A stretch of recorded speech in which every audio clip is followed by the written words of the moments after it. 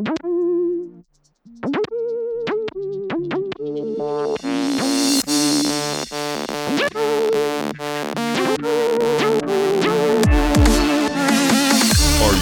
for the hottest news out of the obstacle racing scene? Want to stay up to date on the freshest info, the latest podiums, and hear interviews with the who's who in OCR? Well, you've come to the wrong place. Well, some of that you'll find here. But we're not the media. This is not ORM, OCM, OCRM, ORCM. This is OCR Talk.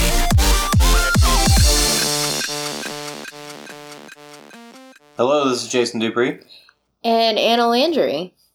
And you are listening to Season 4, Episode 6, something, of OCR Talk.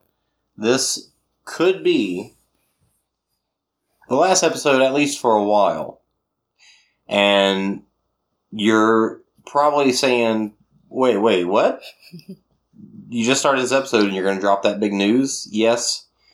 I'll go ahead and explain it before we get into the episode because we do have a very full episode for you. With all of the live streaming stuff that I've gotten into, I've found that between a full-time job, family and kids, other hobbies, one of these things needs more focus than the other. So I'm going to give up on the podcasting for now, and basically just, we're just gonna take a break. If we do more episodes later, then great, but if not, then that's fine as well. The live streaming stuff will get more of my attention since I won't have to focus on, getting episodes out every once in a while. So that's good. And we're excited about that. But, this could be the last episode of OCR Talk you hear for quite some time. Anna, what do you think? At least for a little while. I've also enjoyed getting to travel to these races and cover live coverage because races are back and they're happening and it's exciting and it's fun. And yeah, it's just great to be out on a course again. So with that being said, please, if you're here, you're thinking to yourself, man, I feel like I've not gotten enough OCR talk. Well, strap in because this episode could be Enya-worthy. It could be Enya-worthy. God knows how long this is going to go.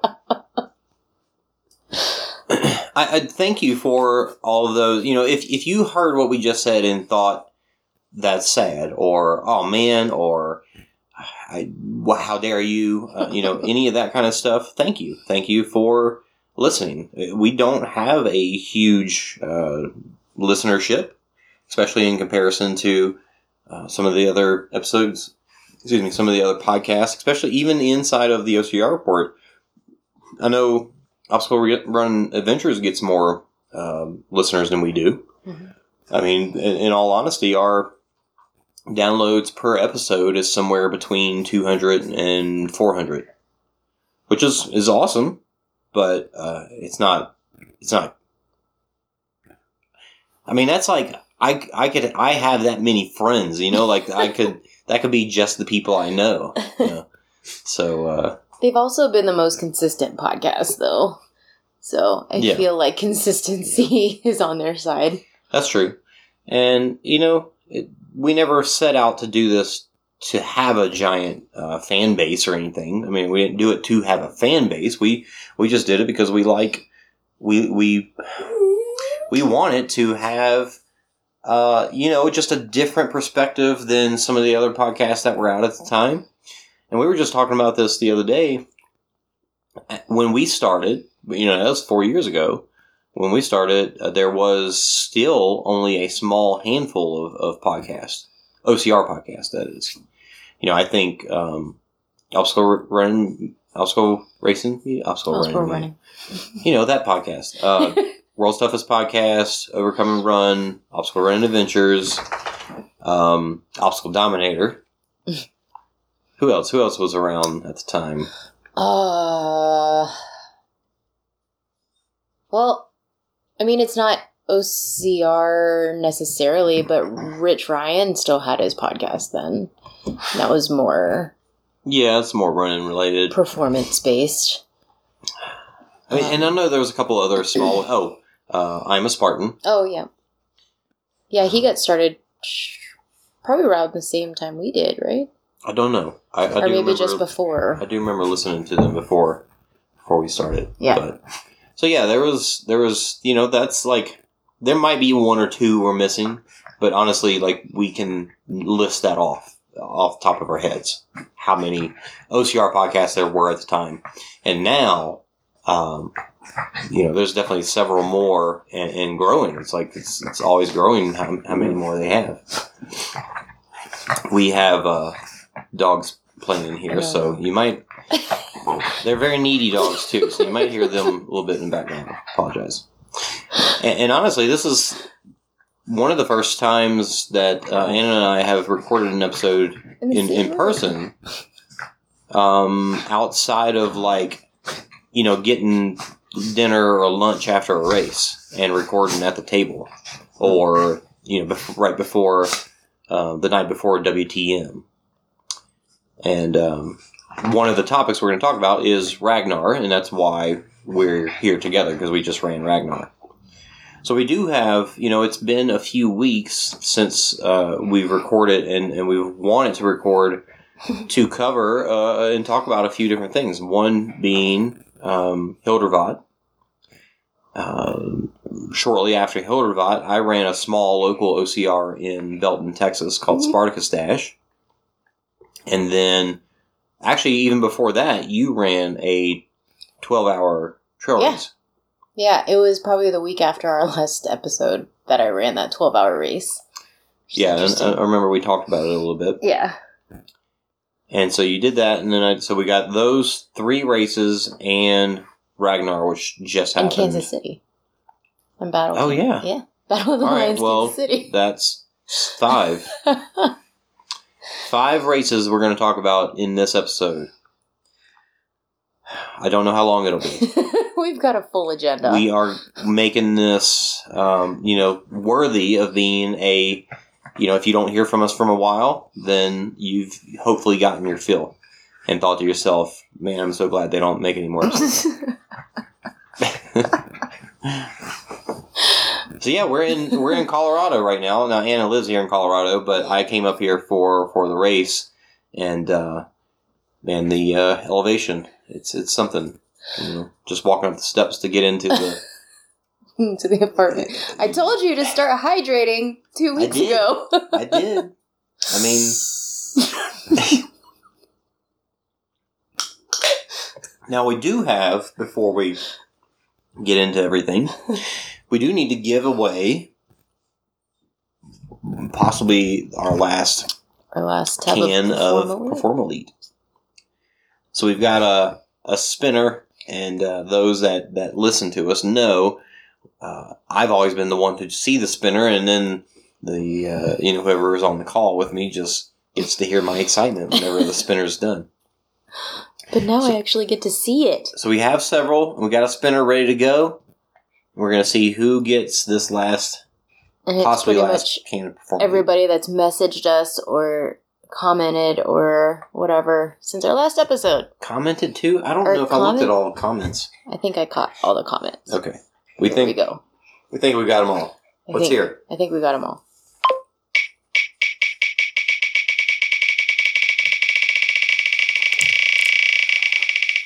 Who's it gonna be? What?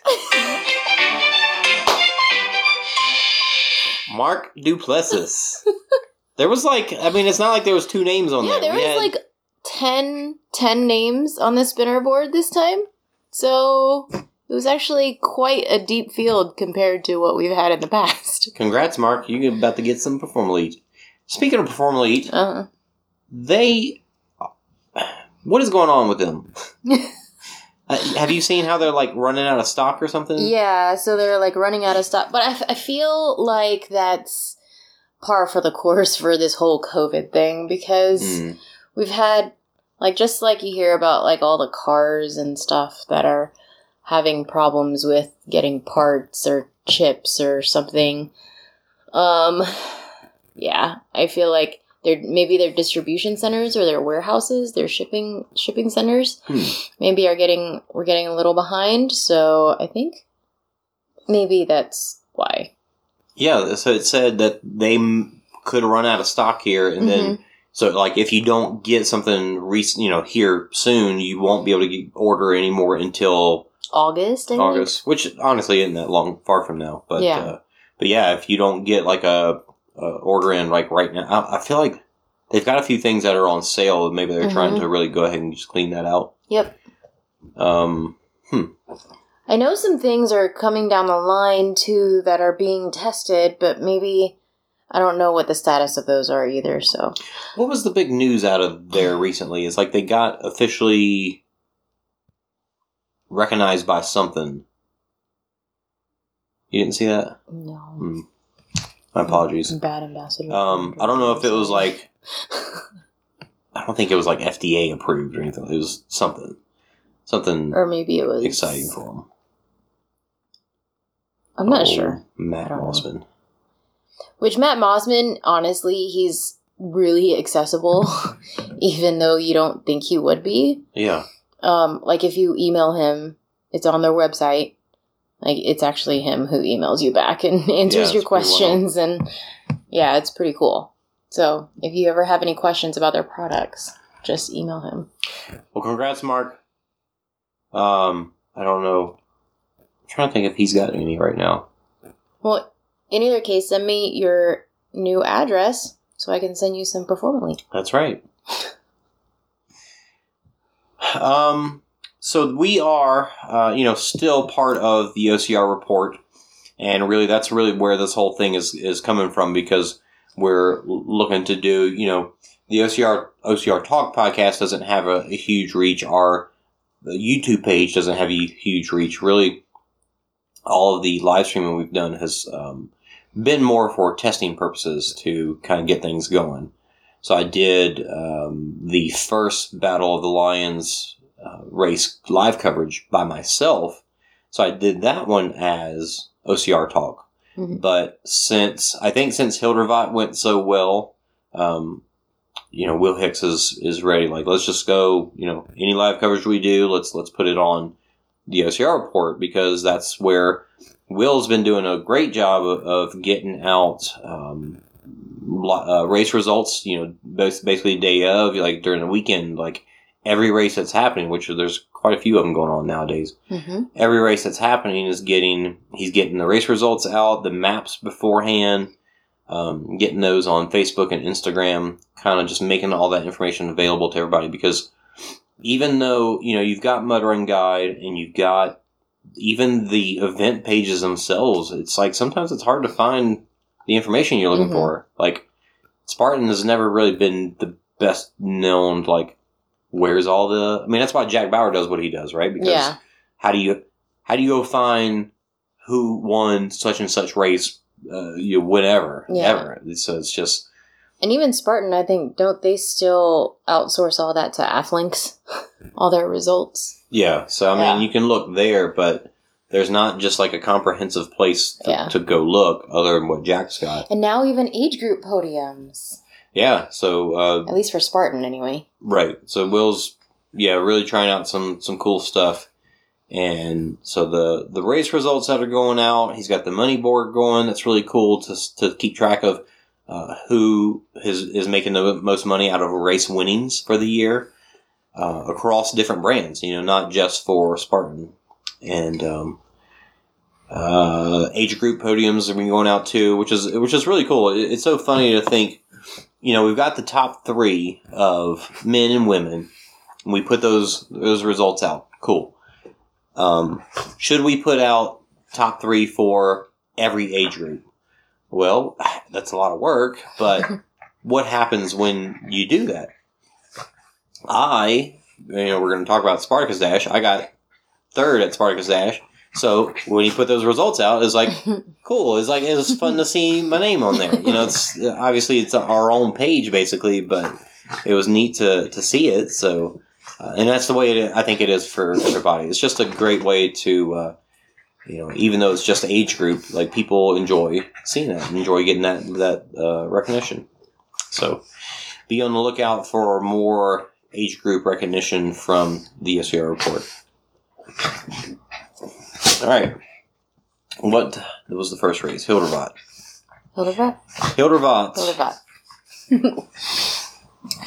Hildervat was something. I'm sure at this point you've probably heard all about it. Maybe you've even watched the live stream coverage from us or from other sources. But it really was, and from my perspective, it was a great experience. It was just cool getting to get out there and do all that stuff. But the race itself was very unique. And I think this guy's idea of races in general are not crazy different. Like, I'm not talking about the one that happened, Battle on the Beach, Jacksonville. Just in general, I think he's just looking to do more like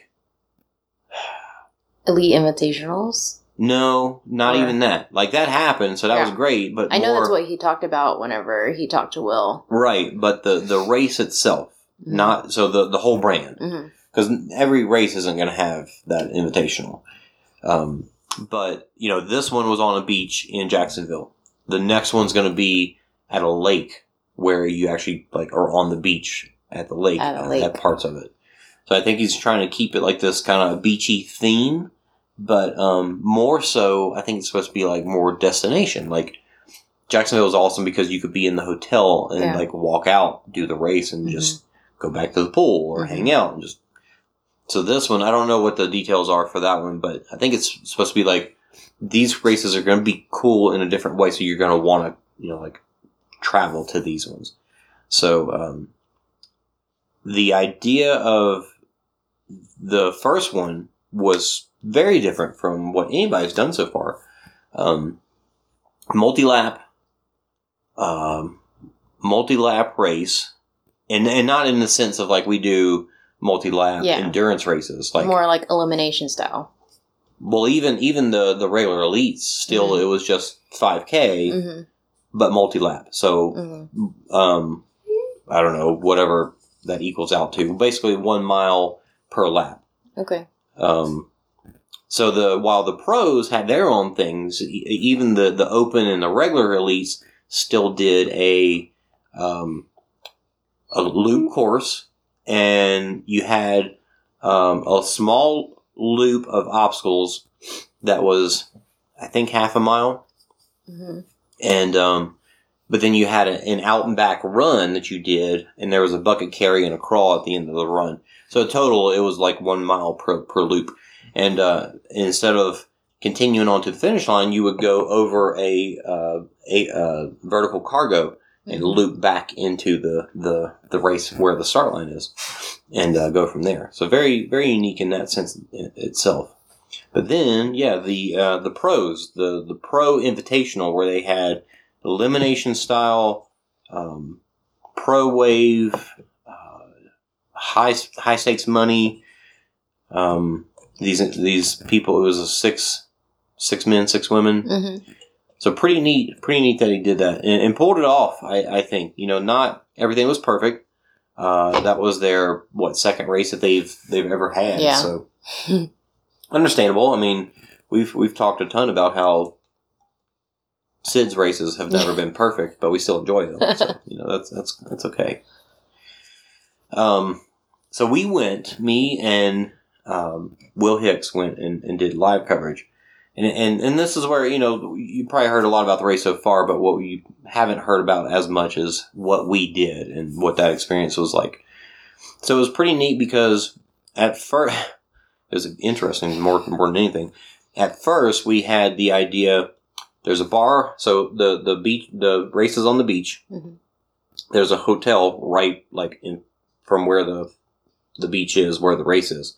So there's a hotel right there, and then across the street from the hotel is a bar. or a restaurant / bar. And so we were able to work with them, and they were going to give us access to their AV room. And I could have swore I was like, so it'd be like a room we can sit in with like a table and like a monitor, and they're like, yeah. I mean, this is all like me going through Dan to talk to them. And then we get there, and the AV room is like barely enough room to stand in. And it's just server racks is really all it is. So it was like a closet, basically. Yeah. It was a closet and... storage closet. We could have done the coverage from there, but we would have just been sitting at one of the tables in the restaurant. Mm-hmm. But they didn't open till 11, so it's not like it would have been crowded or loud in there. But kind of funny, what we found out was that the internet speed in the hotel, the Wi-Fi in the hotel was actually better than what was in the restaurant. In the restaurant.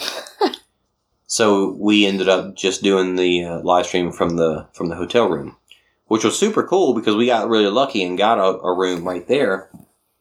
And if you for those that watched it, saw, we started it with me and Will standing on the balcony, so you could actually see the beach behind us, which was pretty cool.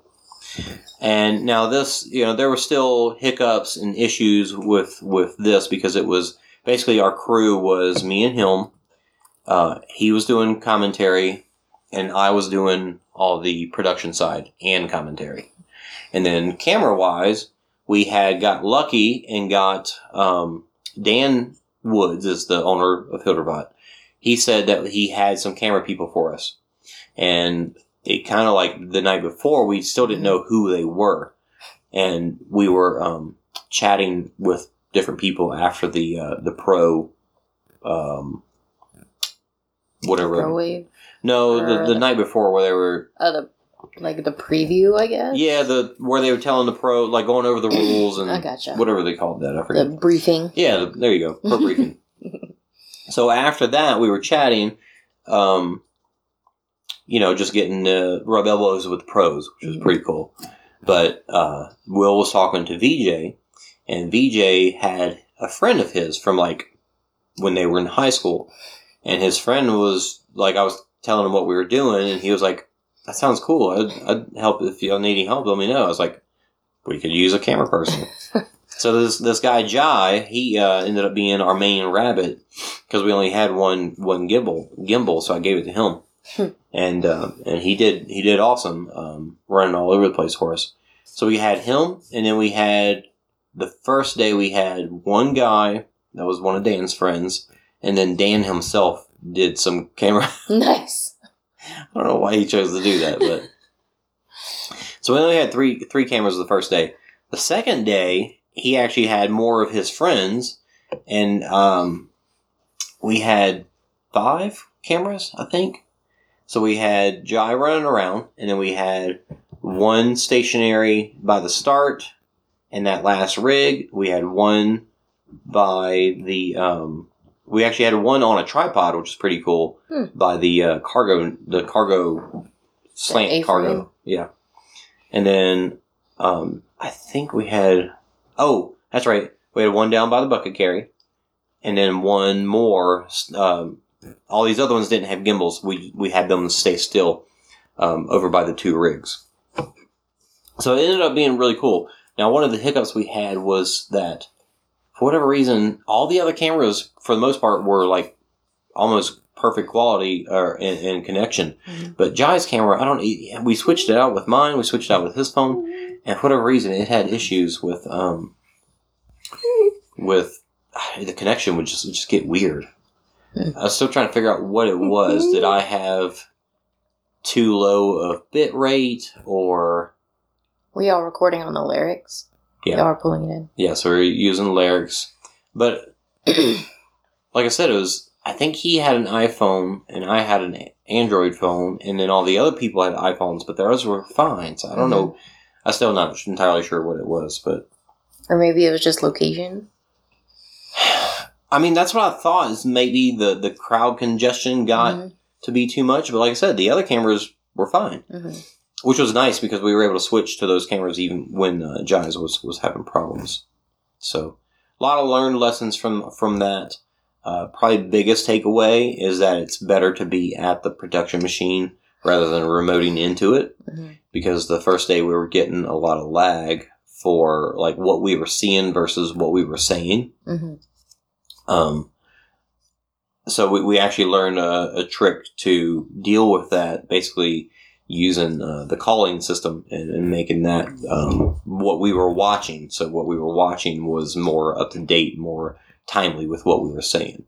So that was good, and we've learned, like if I'm at home, what I'm seeing is like if I'm talking about what I'm watching on the screen, it's perfectly timed because that's what's going straight to to YouTube. But so, and we'll talk more about live streaming when we talk about Battle Kansas City and kind of some of the things we did there and lessons learned. But yeah, Hildervat was really cool, and getting to travel to work a race is definitely neat, different, as you know. You don't have those pre-race jitters of competition and all that stuff. You have to wake up early and eat the right breakfast and drink your pre-workout at the right time, and yeah.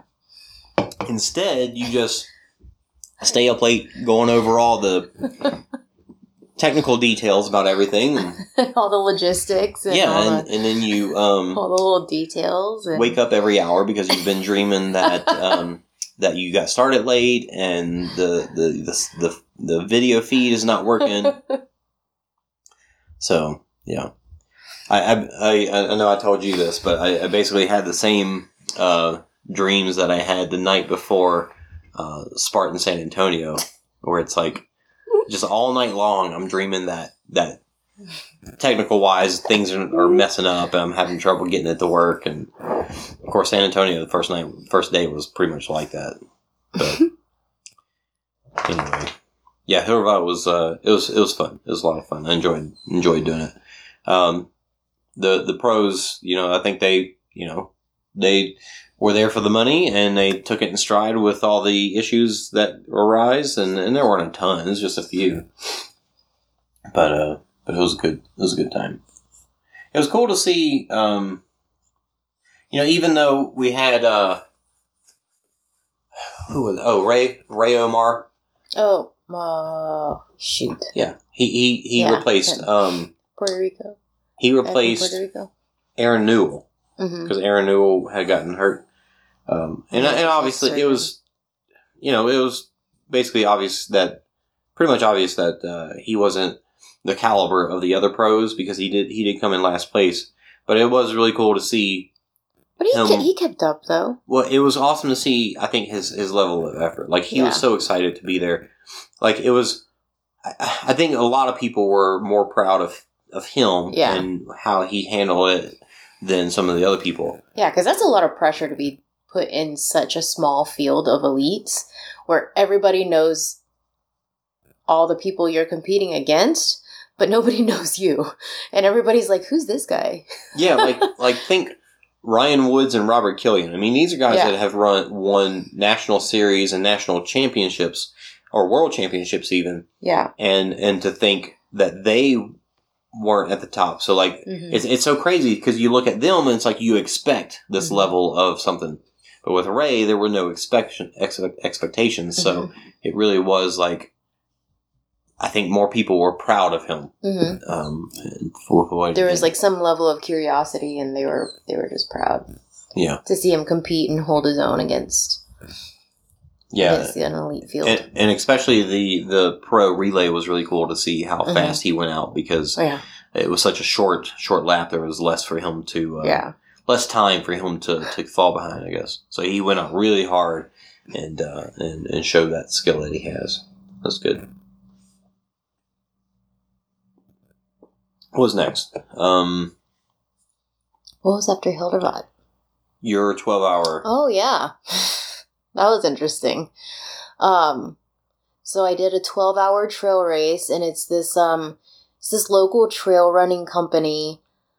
I love the race director and his assistant race director. I think it's like his fiance or his wife or something. But anyway, he's just super laid back, and like he's just all about like the sport and the community of running. And so he held a 12-hour and a 24-hour, which looked very different as far as the events go. So I signed up for the 12-hour, and it was up near like Pikes Peak region area. And so what you had to do whenever you checked in was you would check in, and then you would reach in this bucket and you would grab a ball. And there was several different colored balls, and they would correspond to the loop that you had to run. So how many loops? I think there was 4. There was a green, red, blue, and purple loop, I want to say. And so just like Ragnar, but you had to randomly draw what loop you were going to draw next, or what loop you were going to run next. And the green loop was the shortest loop, which, funny enough, was also like my least favorite. So just like Ragnar, because the green loop was actually like shorter than Ragnar's green loop, but it was in a completely different region. But their green loop was 2.8 miles, and it had just under 600 feet of gain in 2.8 miles. So for comparison, Ragnar's green loop had what, 800? No, 500. 570 in 3.8 miles. Yeah. So so their green loop, I was super happy because I drew a green loop. Did it only go up? Yes. It never came down? No, it started off going down. So it was like the exact opposite. Yeah, it was the exact opposite of Ragnar in that, like, the start finish, you would run a slight downhill whenever you were running out to whatever loop. Oh. And then they had like the colored ribbons that were the color that you were supposed to follow. Huh. And then at the end of the green loop was just this straight like death march up. And it was terrible because no matter what, to get back to the start finish, you had to climb up. So that was interesting. It was steeper coming back up than it was going down to it the first time? No, it's the same. So all the loops basically went back onto like this little stretch going back up to the start finish. But that was like, the death march? No. Okay. There was another one coming up because the green loop you ran down. It's like this really pretty, nice single track down into this valley, and then you have to like climb your way out of the valley. And then climb even further back up to the start finish. Is it switchbacks or is it more straight up? The green loop was more straight down and then straight back up. The middle distance loops, like the blue loop and the green loop, not the green loop, the blue loop and maybe there was a yellow loop too. I can't remember. Those were around 4.5 miles. Those were more like switchbacky and stuff. So, those were quite challenging as well, but it was more like you got breaks in between the climbs.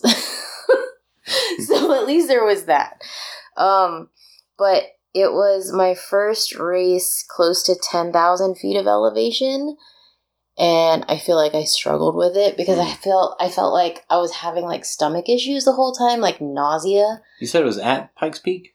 Or just in that area? Adjacent. Okay. So Pikes Peak, like we had a view of Pikes Peak the whole race. Cool. And we started and it was all foggy. And it was cold, and we thought it was going to be sunny and 60 degrees.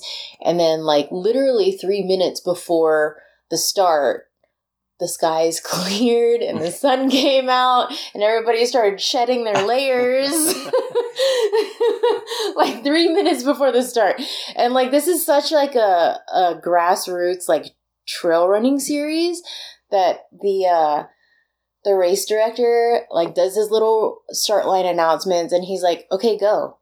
And that's the start, you know, like go, like start. And everybody's like just kind of looking around for a second, and then we all go. So the 12 hour was just us like drawing colored ping pong balls out of this bucket. Oh, there was also a black ball, which was interesting because this reminded me of World's Toughest. Because if you drew a black ball, you had the option of doing a challenge. And if you were successful at doing the challenge, then you got to pick the color of your next loop. So they had Operation set up. The game. Yeah. They had Operation set up. What's that one where you have to put the shapes into their corresponding things before they all like, I don't know, I can't remember the name. No. Maybe. I don't know. Trouble is like, sorry. Shoot. I can't remember the name. Yeah.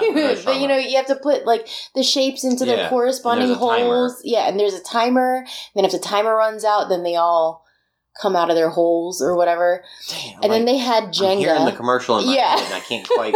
And then they had Jenga, and they had a version of. Wait, what was the challenge for Jenga? Just like to get one. You had to like pull 5 things without it toppling over, which not very many people pulled that. But there was also beer pong set up, and yeah, Did you have to drink any? No, you just had to get. You were given.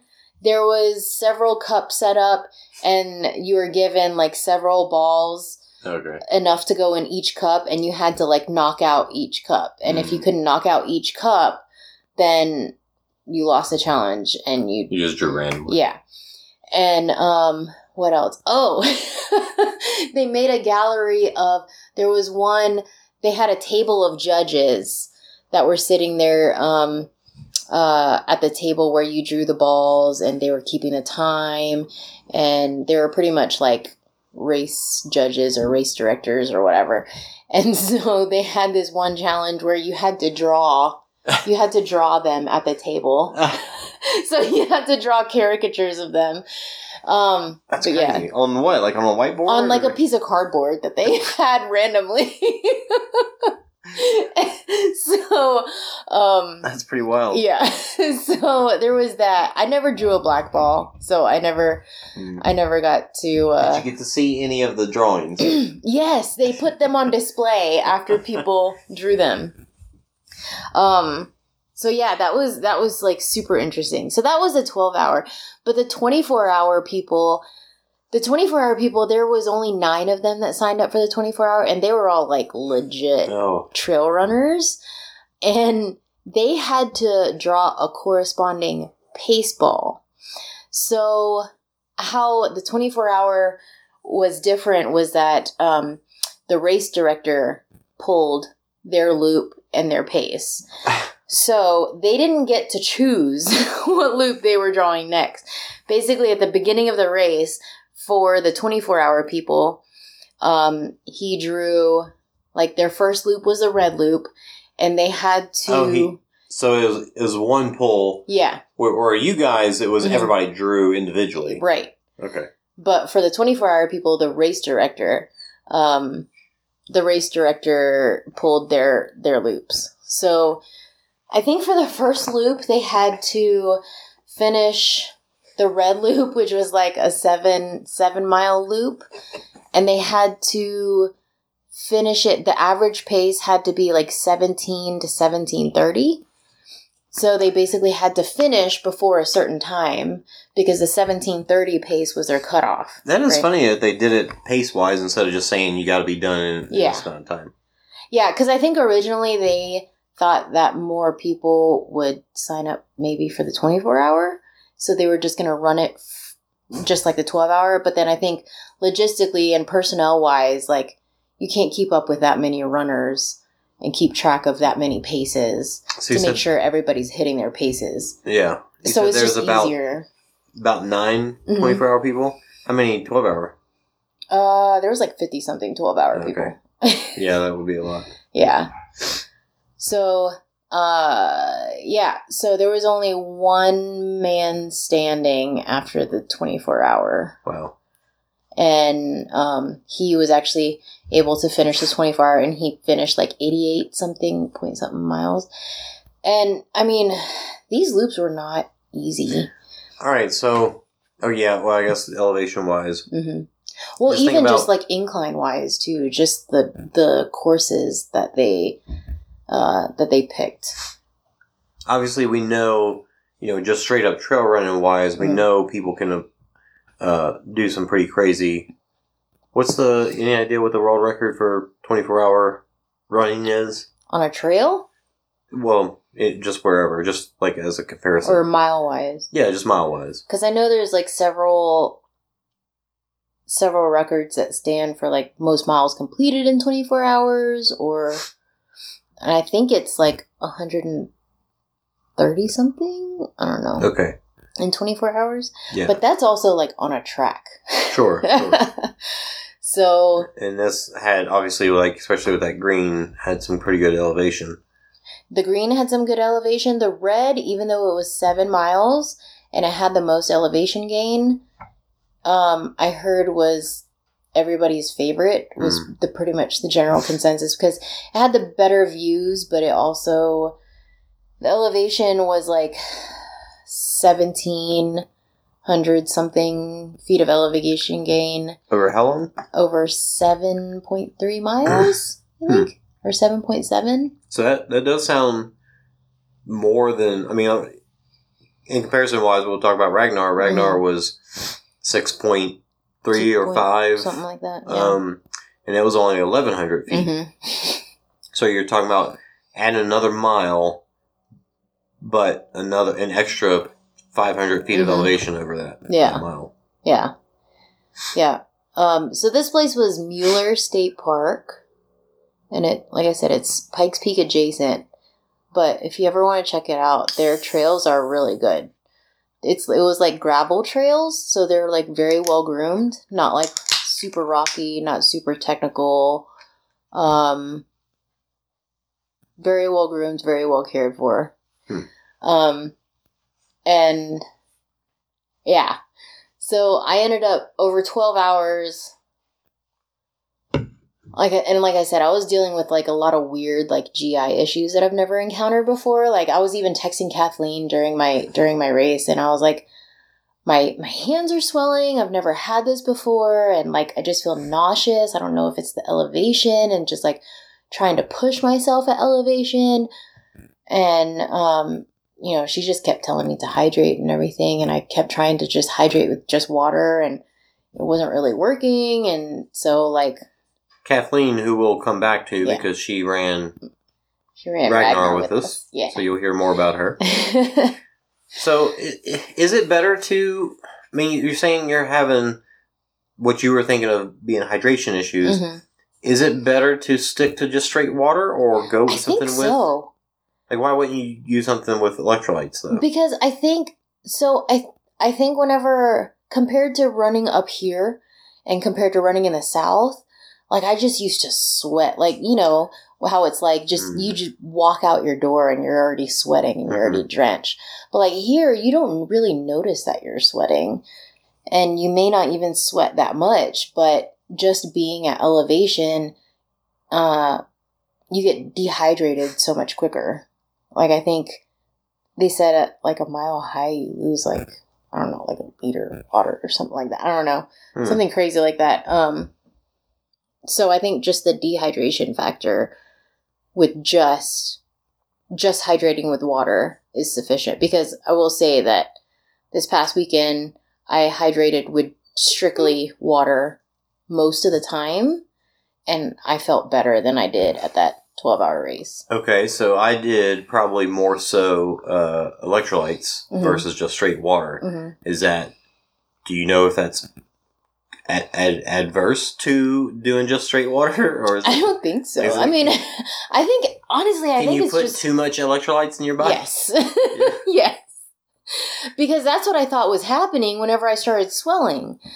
I thought that's what was happening, was that, like, I was just taking in too many electrolytes, maybe too much salt, and that's why I was swelling.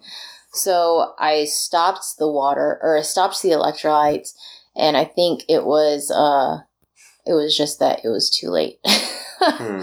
And I also feel like my vest had a little bit of something to do with that.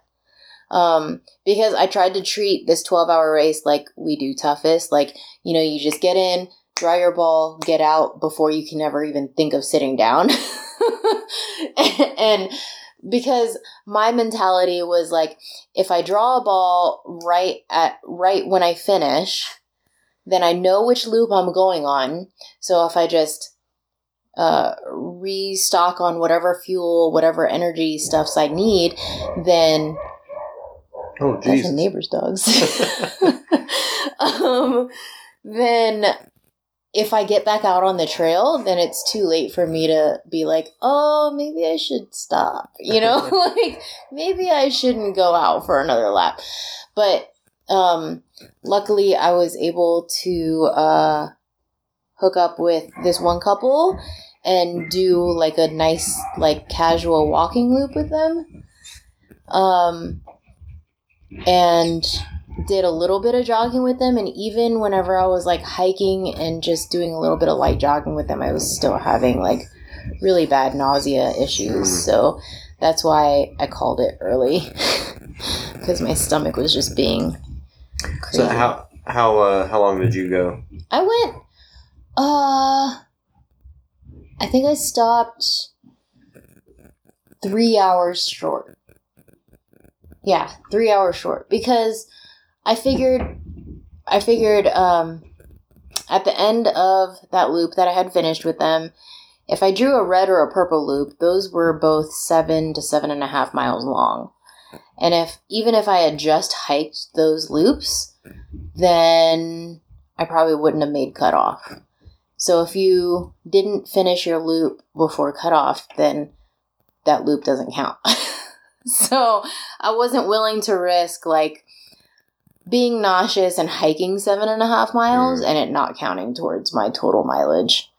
So, I mean, I ended with less than a 50K, which was like not quite where I wanted to be. But at the same time, I felt like I learned a lot about like how I needed to hydrate and fuel and better prepare myself for higher elevation races.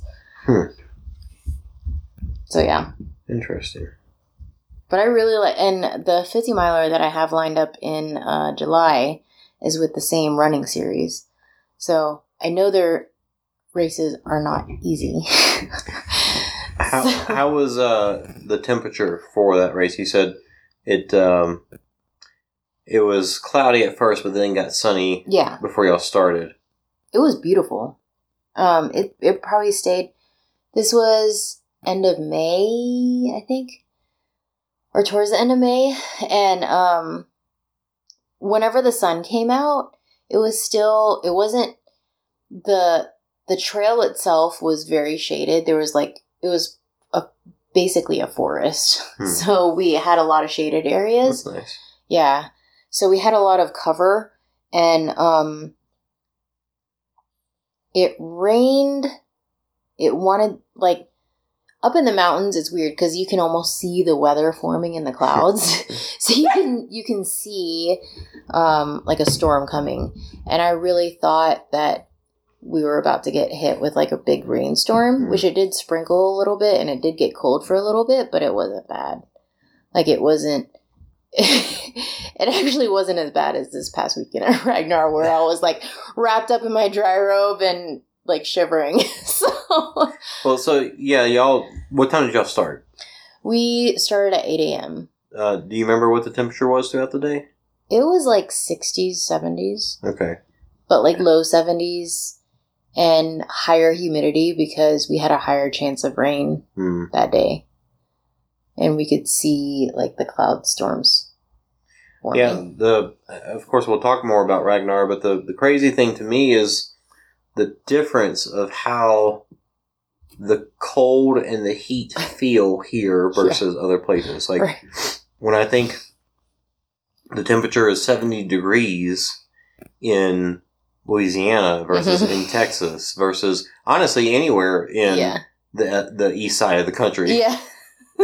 Versus how it feels here. 70 degrees with sun is crazy hot here. Yeah. It's so weird. Where we were in Aspen, I honestly feel like a lot of it, I mean, we were exposed. Like, we didn't have any cover at all. Yeah. And so to be up this high and have no cover is probably why I'm sunburnt. It's probably like the third time I've been sunburnt in my life. So for that race, you said there was more coverage. Yes. A lot more. So the temperature, I guess if the temperature was, nice, it probably wasn't as bad. Yeah. And honestly, like the downhills, I really wanted to run the downhills. And every time I tried to run the downhills, I would get really, like, nauseous. It was weird. Like, I'd never experienced that before. I know we've talked about it. Because I've dealt with it. Yeah, you dealt with it a lot. And then I think in our group chat, Will was just talking about, like, have you ever felt like you were going to puke while you were running? And I'm like, I've literally never felt that. But then I was like, okay, I can relate to that now. Yeah. I can totally relate. Yeah. Totally relate to it. And probably just going to be better at hydration. So that was my lesson learned from that. And I met, like, a lot of really cool people, and I got to talk with the race director and his crew, and, I mean, they're, like, a really, really awesome crew. So, like, I think they have races in Colorado, California, and Arkansas. So, just random, I don't know about the Arkansas thing, but just randomly, I think they just, like, acquired it from another race director over there. But it's Human Potential Running Series, and I highly recommend their events because they're pretty awesome to work with. I mean, I never really thought about it before, but Arkansas seems like it'd be a great place to have some races. Yeah. I mean, Arkansas, although it's it's not the Rockies, it's those Ozark Mountains are nice. Yeah, there's still some mountainous regions over there. I have gotten to run. I've done a lot of camping in Arkansas, but I have. Did some running while I was working out there at one point. So there's some good stuff out there. Yeah. Huh. So hydration wise, I would love to know more about it. What I've experienced so far, obviously with my hydration issues, is I feel like I personally have to just do it more. Like it's simply I don't do it enough. Yeah. And then I get myself in trouble. Yeah. So, you're talking about. I mean, there's hydration, like the fluid itself, but then there's also electrolytes that help maintain the hydration. Right. Like your water retention. Yeah. Do you know any of the science behind this? Yeah. So, the good rule of thumb that I know a lot of my doctors follow and a lot of my nurse friends follow is, like, good rule of thumb for hydration is your body weight in kilograms,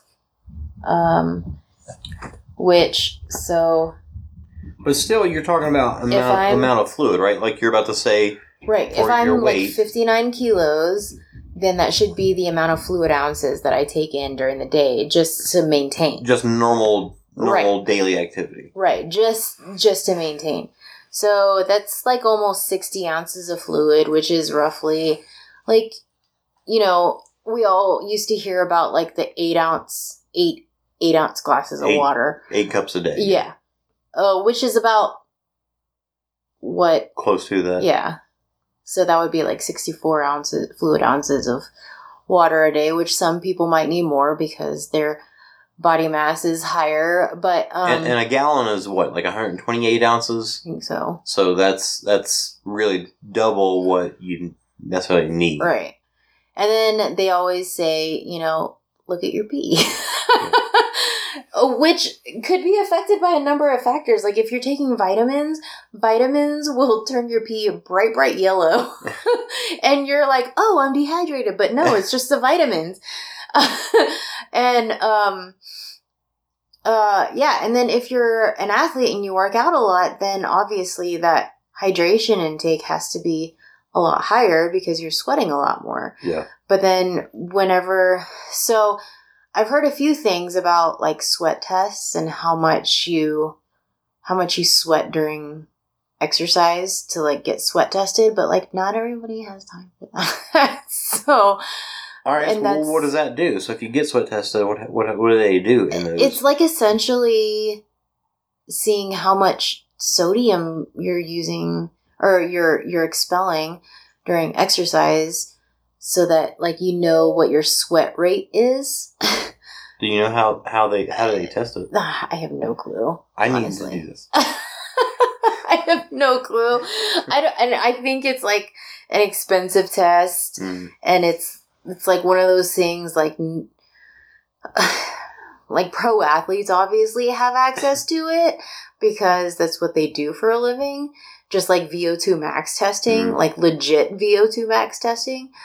So I don't, I just feel like if you know you're going to be racing or working out in a really hot area of the United States and you know you're going to be sweating a lot, then you probably have to mix in some electrolytes with your hydration, especially if you're having cramping issues, or maybe even GI issues. And I think that's part of the reason why, like, you have to test out everything before you race.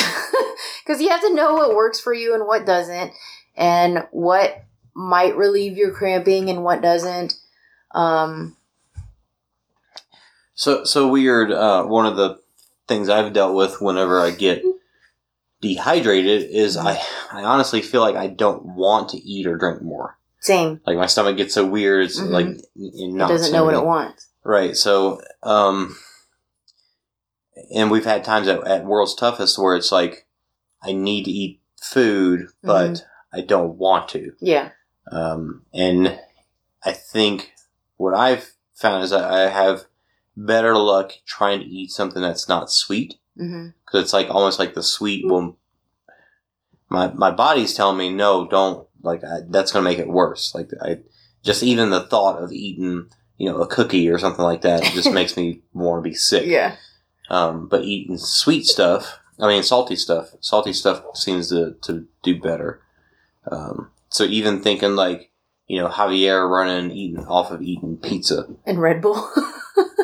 Yeah. So like the pizza is a lot of sodium and not so much sweet stuff. Yeah.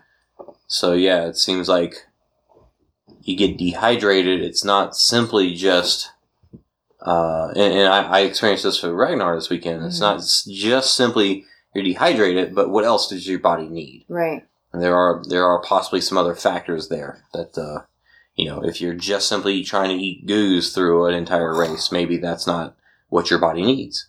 Maybe you need something more substantial. I know I for short, fast races, I like to have my stomach empty because if I've kind of got a full stomach and I run hard, does it feel heavier? It feels heavier. My stomach will like burn. It almost feels like it's hot. Like, yeah, it's a weird feeling, but it drags me down a lot. Yeah. But if I'm going to go any longer than 30, 45 minutes. Shoot, I don't even want to think about running that hard at 45 minutes. But, going any longer than that, I rather just think endurance. You got to take it slower, and, your body needs something in it. So. Yeah, I think beyond 30 or 45 minutes, I'm always taking something. Whether it's like just a swig of water, or it's a swig of water with like Sustainelite or some Noon in it, or I've kind of gotten away from the goos just because for whatever reason they just stopped working out for me. They just they didn't sit on my stomach well. They just the whole consistency in the mouth thing, it just made it took me longer to get it down. And whenever you're running a race and you're smacking your mouth trying to get down a goo, it just didn't work out for me, and that's why I like the chews, I think. I mean, you know, they're the same concept, right? Except they're in like gummy form. Yeah. And from Kirk and Bracken's podcast, I was listening and just chewing on one and like holding it in my cheek, even though it's probably not best for my dental health. Sure. Whatever. Just holding it, you know, in there makes it last longer, and it's not like stuck in there like a big ball of syrup in my mouth, you know? Miles Keller always said to do that, to just stick one in there and let it like a slow drip. Mm-hmm. Yeah. So, anything beyond 30 or 45 minutes, I always feel like I need to be taking in something. And I always, before I moved up here, and started having these weird GI issues with longer races, I always like went by the principle of like, if I come up on an aid station or I come in the pit and like that's what I want, that's like my body's way of telling me that's what it needs. Like if my body is telling me like to grab a handful of potato chips, like maybe it needs simple carbs and salt. Or if like I want something sweet, then maybe that's what my body's needing. But I'm like having to relearn all of this all over again, it feels like. I wish it felt that simple to think I want, because that's my trouble, is that you get into a point to where it's like your body doesn't want anything. Exactly, yeah.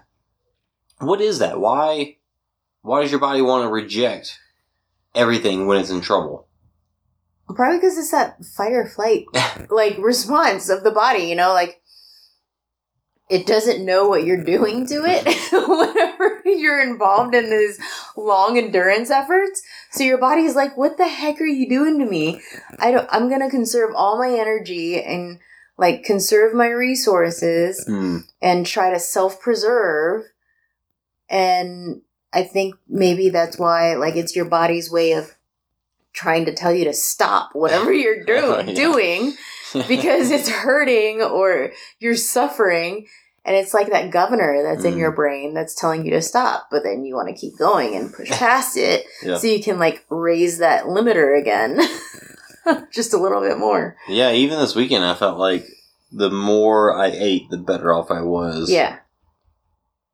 Even if you didn't want it, like even if it was just like something simple. Yeah. Like those Uncrustables or those cherry pies, like you had.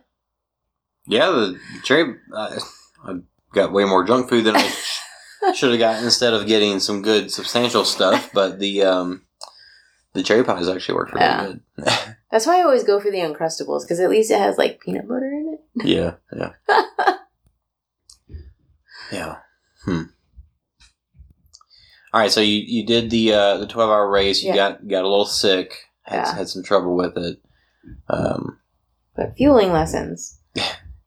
I know we've alluded to Ragnar, but before we get into that, what was before that? The next race was Spartacus Dash. Yeah. At in Belton, Texas.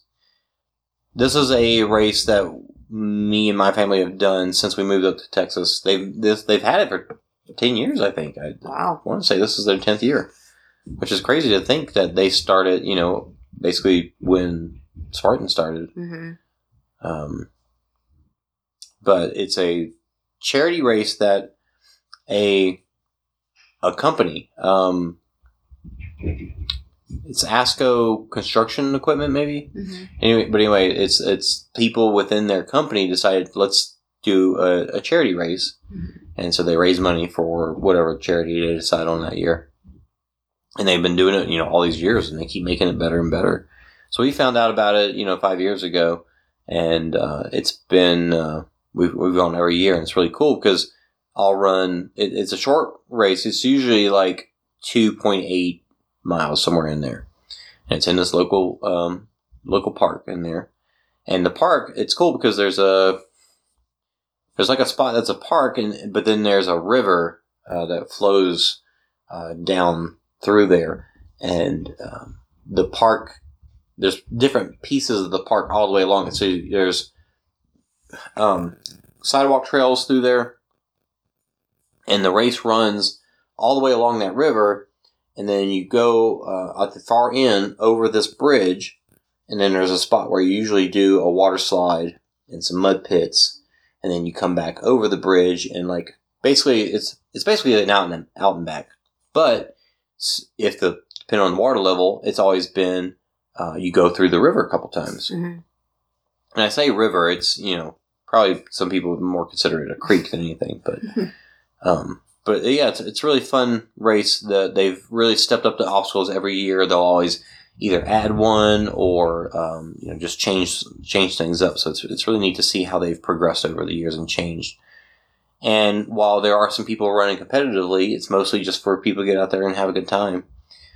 So I'll go run the first wave competitively and then run with my family afterwards. Mm-hmm. So it's a great weekend. Like, we've loved doing that each year for, like, let's get a hotel or an Airbnb and just make a fun weekend out of it. What area of Texas is it?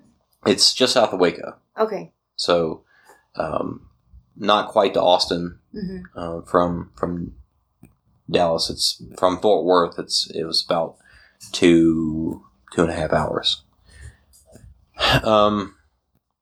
Yeah, so pretty neat race, really cool. They've done a good job with it every year. There's no, like, you think of all these different races there's always some kind of little discrepancy, but there's never been any real issues.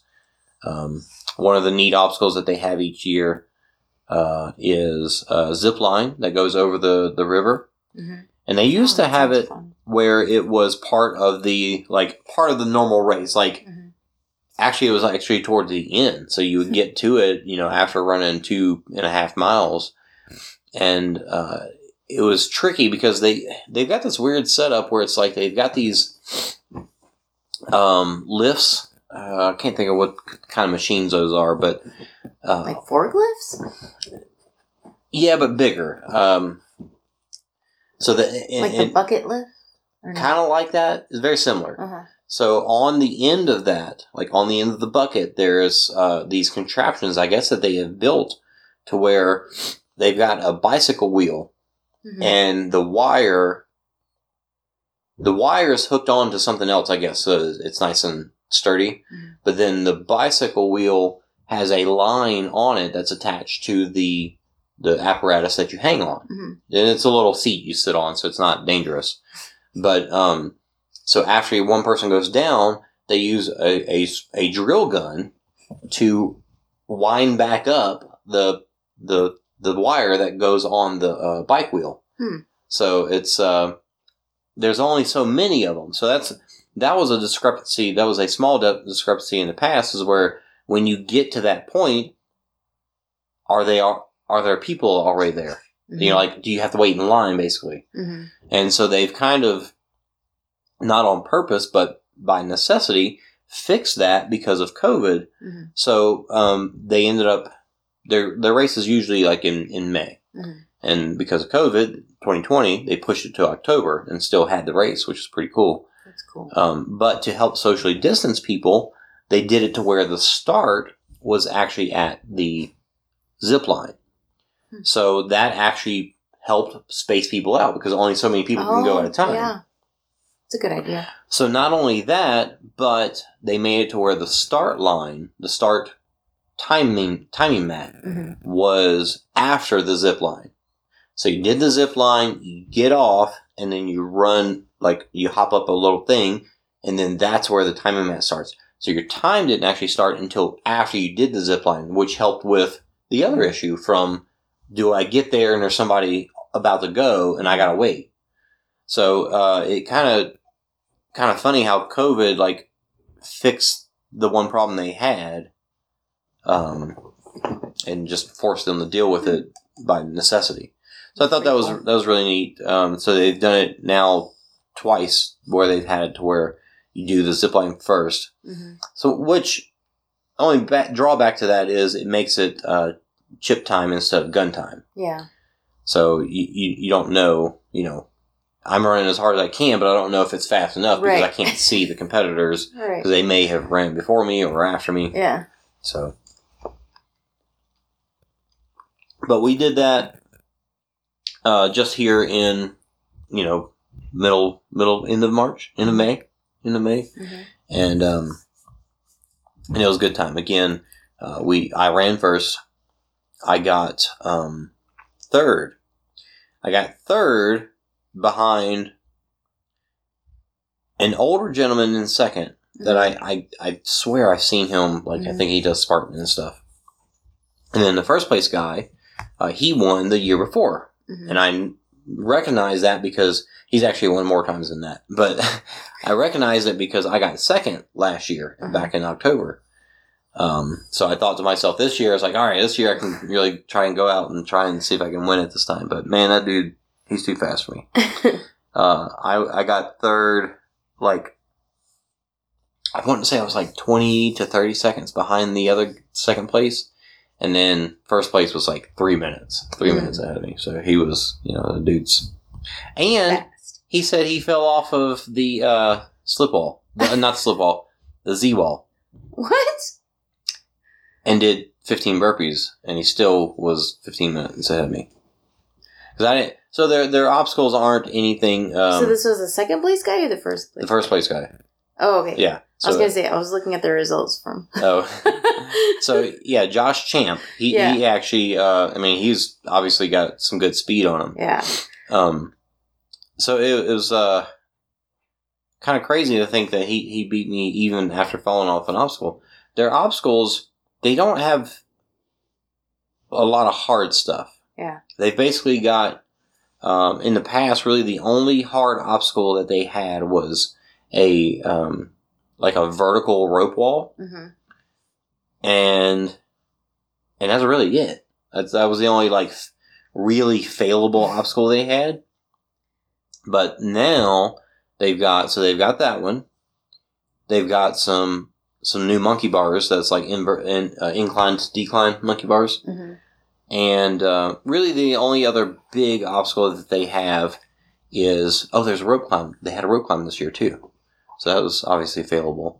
And that was new for them? Yeah, the rope climb was new for them. Yeah. And they have a big A-frame cargo net. Mm-hmm.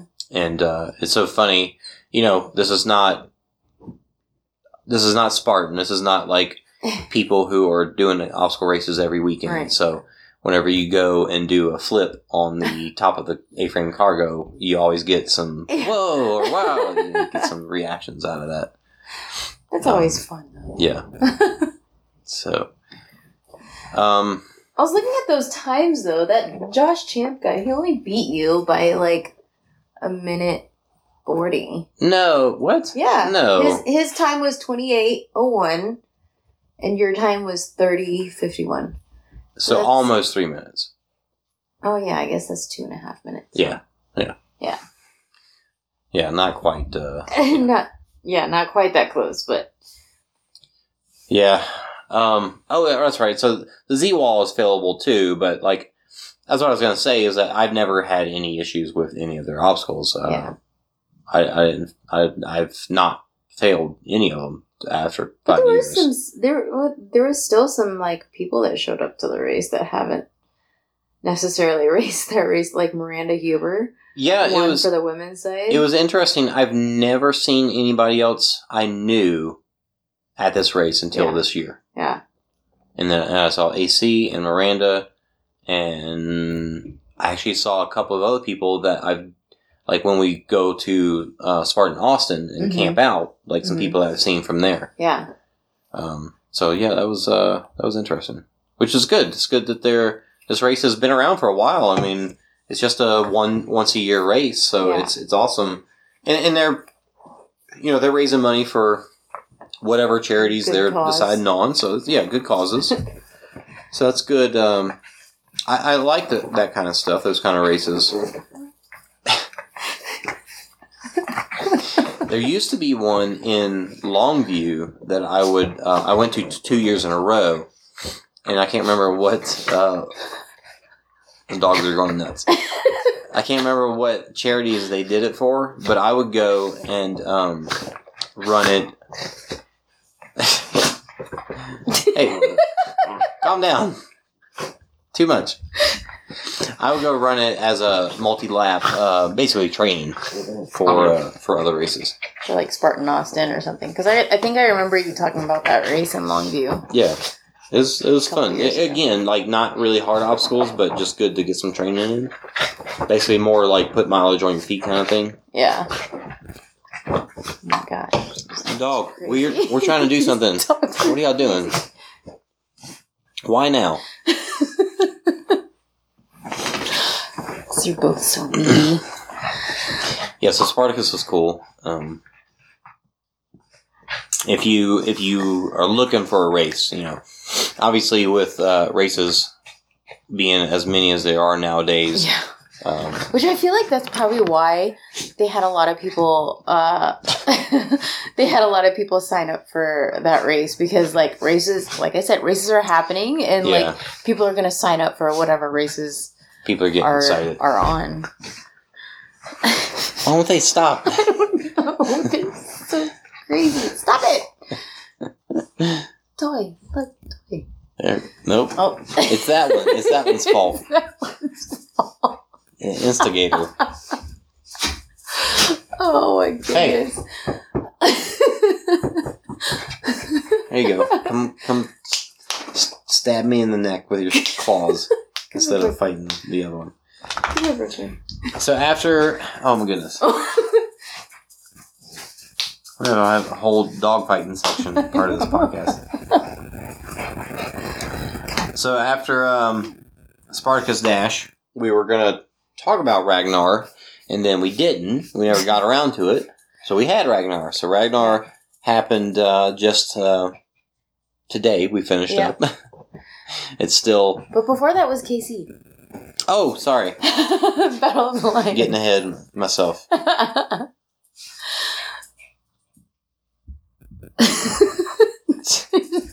She just looks at I thought me if we got silent, maybe they would stop. I know. Come here, calm down.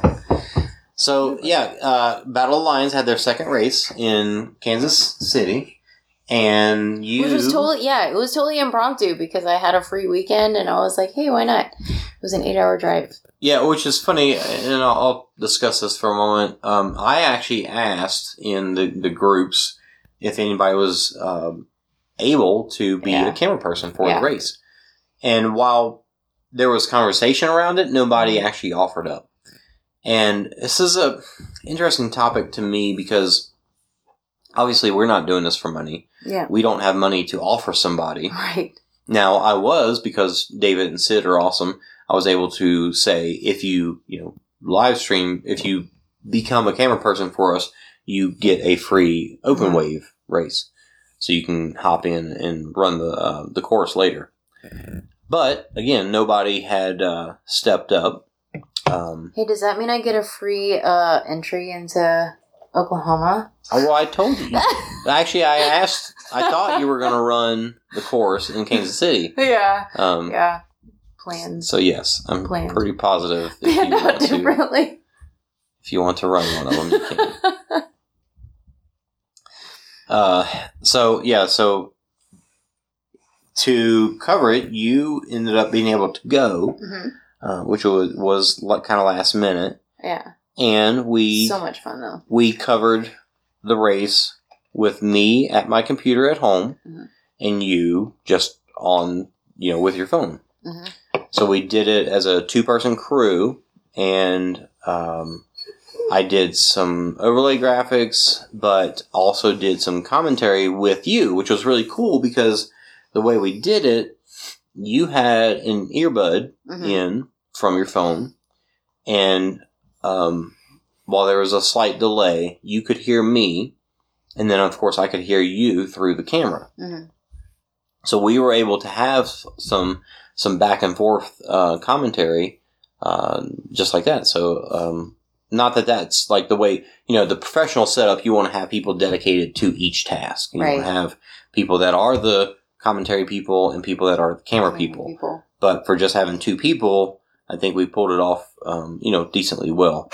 And now the only downfall to this one was what I wanted to look at, and I was basically testing was bitrate, latency-wise. Yeah. At Hildervat, we did 1,000 milliseconds, which is basically a second, and of delay. Yeah, and like I said, I had issues with one camera, but not the other ones. It was so weird. And really, what you're looking for is the ping time. So when you're trying to communicate from a phone to a computer over the internet, over cell signal, what is the travel time for that information? And I can actually see that from my end. So typically you're looking like, depending on where you're at in the world, you're looking at, somewhere between 20 and 60 milliseconds is good. So that is what we were seeing. But then when the race started, it's almost like there was a lot of spikes. So when things would spike, we ended up using a latency of, it might have been only 200. I don't remember if it was 200 or 500. It was low, lower than what I've used before. So it ended up being kind of glitchy looking at times. And I think that's why. But what I was seeing was spikes in the latency. It was the ping, the round trip time of information. So it was very weird.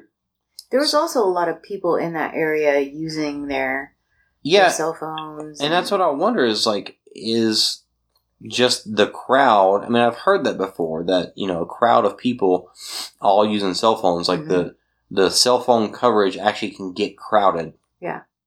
So maybe that was part of it. Because they're all trying to bounce off of the same cell towers at the same time. Yeah, it's like when we were testing before the race, not as many people were there. Yeah. And then when the race starts and everybody's there. So. Yeah.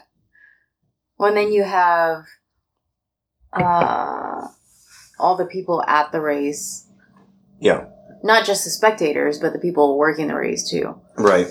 Trying to communicate with each other. So yeah, it was definitely a good learning experience that, in that kind of situation, you only got one camera, and that's it. And you can't switch off of it if it's not working. So I think really the best setup is to have commentators that are looking at the live footage instead of trying to communicate with the camera people. Because it's a lot more instant. Yeah. So even if it's a 2-second delay from the camera, and we saw this with Hildervat the first day, if you're trying to talk about what you're seeing and it's 2 seconds, it seems like forever with what you're watching versus what you hear people are talking about. Like they said that happened. 2 seconds doesn't seem like a lot, but it is. Yeah. So when you're talking about live coverage, yeah. Right. One thing though is cool though, what we're able to do, and we're not seeing anybody else do, is live replays. Pretty neat to be able to mark a spot in time. And of course, this is dependent on who's producing. So like all the highlights that we've been able to. Yeah. So to be able to say, I'm watching the different cameras and I'm switching between those, and in Battle KC's situation. There was only one camera, so what I was more focusing on was nameplates and like showing the obstacle names, keeping track of who finished when. So there's a lot of stuff to keep track of, which is especially hard with their obstacles because they're not numbered.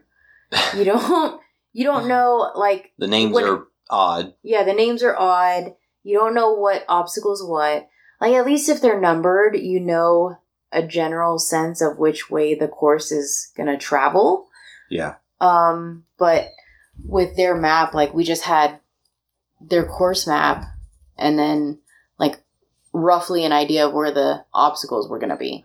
Yeah, for the most part, it was pretty much spot on. Accurate. It seemed like there was like one or two that was odd. Yeah, I know there was that scaffolding obstacle that Sid added in last minute. Scaffolding flipping yeah. So there was that one. That was pretty interesting. But, I mean, for the most part, a lot of people at that race had a lot of really good feedback for that race. They enjoyed it. They thought it was challenging.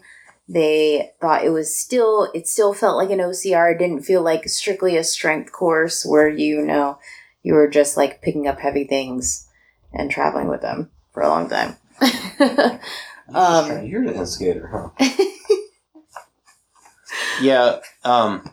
What Sid and I feel like we've said this over and over. I think what Sid has done has been great. Obviously, there's been issues with his races, but with David as the logistics guy, it's really helped. Yeah. Calm down. It's taken what Sid has started and I think turned it into something really, really nice. Stop it. Dogs are I don't even know what to do.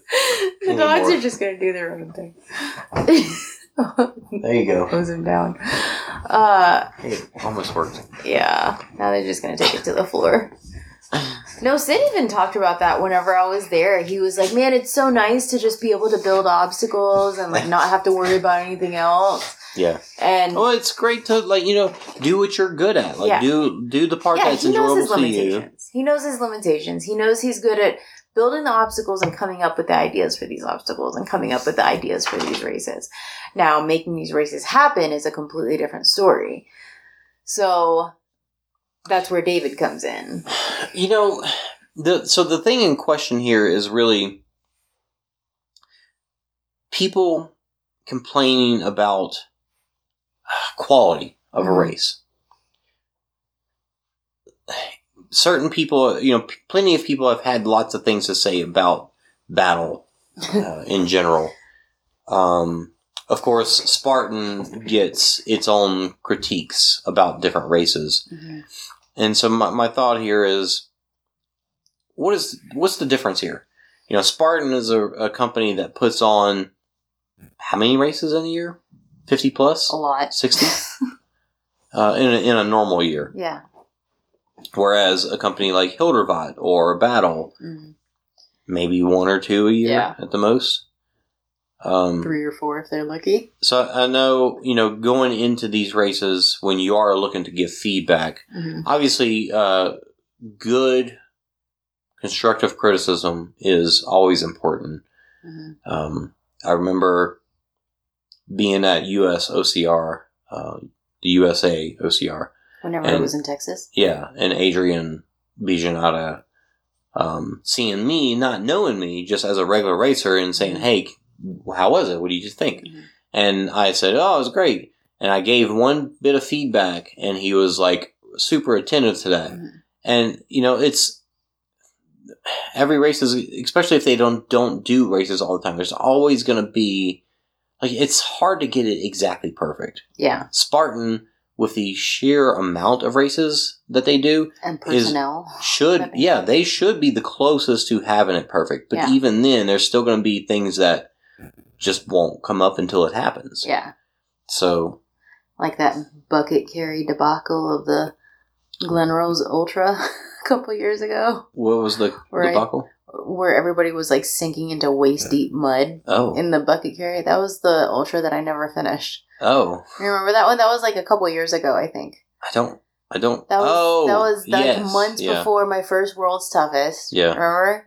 And I was like, screw this course. I hate it. It's not fun. I do remember the mud, but I feel like I somehow went around it and not, like I didn't get stuck like everybody else did. Yeah. Yeah, I tried to go around it, but there was a point of the day at which, like, you couldn't avoid it. Like, people were trying to find their way around it and, like, really go around where the bucket carry was supposed to be. And I was like, I'm done. I'm going to take shots of Fireball in the pit. But I think that's part of that. The talk is always about, should obstacle course racing be in the Olympics? Should it be standardized? Yeah. And that's part of what makes obstacle racing so great. And I feel like this is the thing that I continuously come back to is obstacle course racing is great because it is so diverse. Yes. Because it can be so many different things. And if you nail it down to one specific thing, then it's not going to be as exciting, as enjoyable. Mm-hmm. Sure, you can make a very strict, rigid league out of like if it needs to go to the Olympics, yes, it should be very hard set rules and format. Mm-hmm. But why do we all do it? What reason did we get into it? Because of that, oh, I'm going to a Spartan and I don't know what the distance is. I don't know what to expect. Or, there are mystery obstacles. Yeah. Yeah. I remember those. So, days. like, that's the stuff that's like, when people complain about issues that obstacle course races have, I just I just hope that people keep in mind the unknown is something that races can't plan every possibility for because they haven't done it. Mm-hmm. So, for as long as OCR is going to be the thing we knew it as, you have to give them the benefit of the doubt for issues and not be so hard on them. Yeah. So, just go easy on the races because I personally want it to stay where it's not, every single thing you're going to get. Yeah. And for it to become an Olympic sport or whatever, you think it's going to evolve to, it does have to be standardized. And some people... I think that takes away a lot of the fun of it. Well, I think some people would be into that format, but I think the majority of, think about, the past... Think 5 years ago and before, everybody that got into obstacle course racing at that point in time got into it because it was this unknown thing. Right. So for it to stay like that, it can't be, obviously there can be a piece that is like High Rocks where it's the exact same thing every single time. But that's not the obstacle course racing that I want to do. Yeah. I want to keep going to a mountain where it's like, I know that every year I go, it's going to be a different trail. Yeah. Yeah. That's why, we spoke about earlier before we recorded, that's why I think the world that it fits best in is the X Games world, which is why I think Red Bull teaming up with OCRWC is so cool because that's kind of like their crowd, right? Like you think of a sport like skateboarding, for example, and tons of people skateboard every day and tons of people can do tricks in and out of half pipes and empty pools and whatever every day. But the small percentage of people that are able to compete and actually make a living off the sport of skateboarding, it's almost similar to the small percentage of people that are actually able to do this full time and compete as athletes full time. Yeah, I'd say statistically yes, because there are more people that skateboard than do OCR, right. But there are comparatively there are more people that make a living off of skateboarding than do OCR. But, and it's a better comparison than professional football players or baseball players or something like that. Right. Yeah, in a more standardized sport, anyway. Yeah, and skateboarding competition is very interesting because there is no start and finish. There's no timing. Yeah. It's all judge scores. And it's almost subjective because they're like, oh, that trick wasn't hard. But then if you had a different judge judge the same trick, then they would be like, oh, wow, that was so difficult. But aren't there competitions like that in the Olympics? Isn't interpretive interpretive dance or something, not or dance, gymnastics. Isn't that an Olympic sport? Yeah, that's all. Yeah, or even diving. Diving is based off of just judging scores. Yeah, that's true.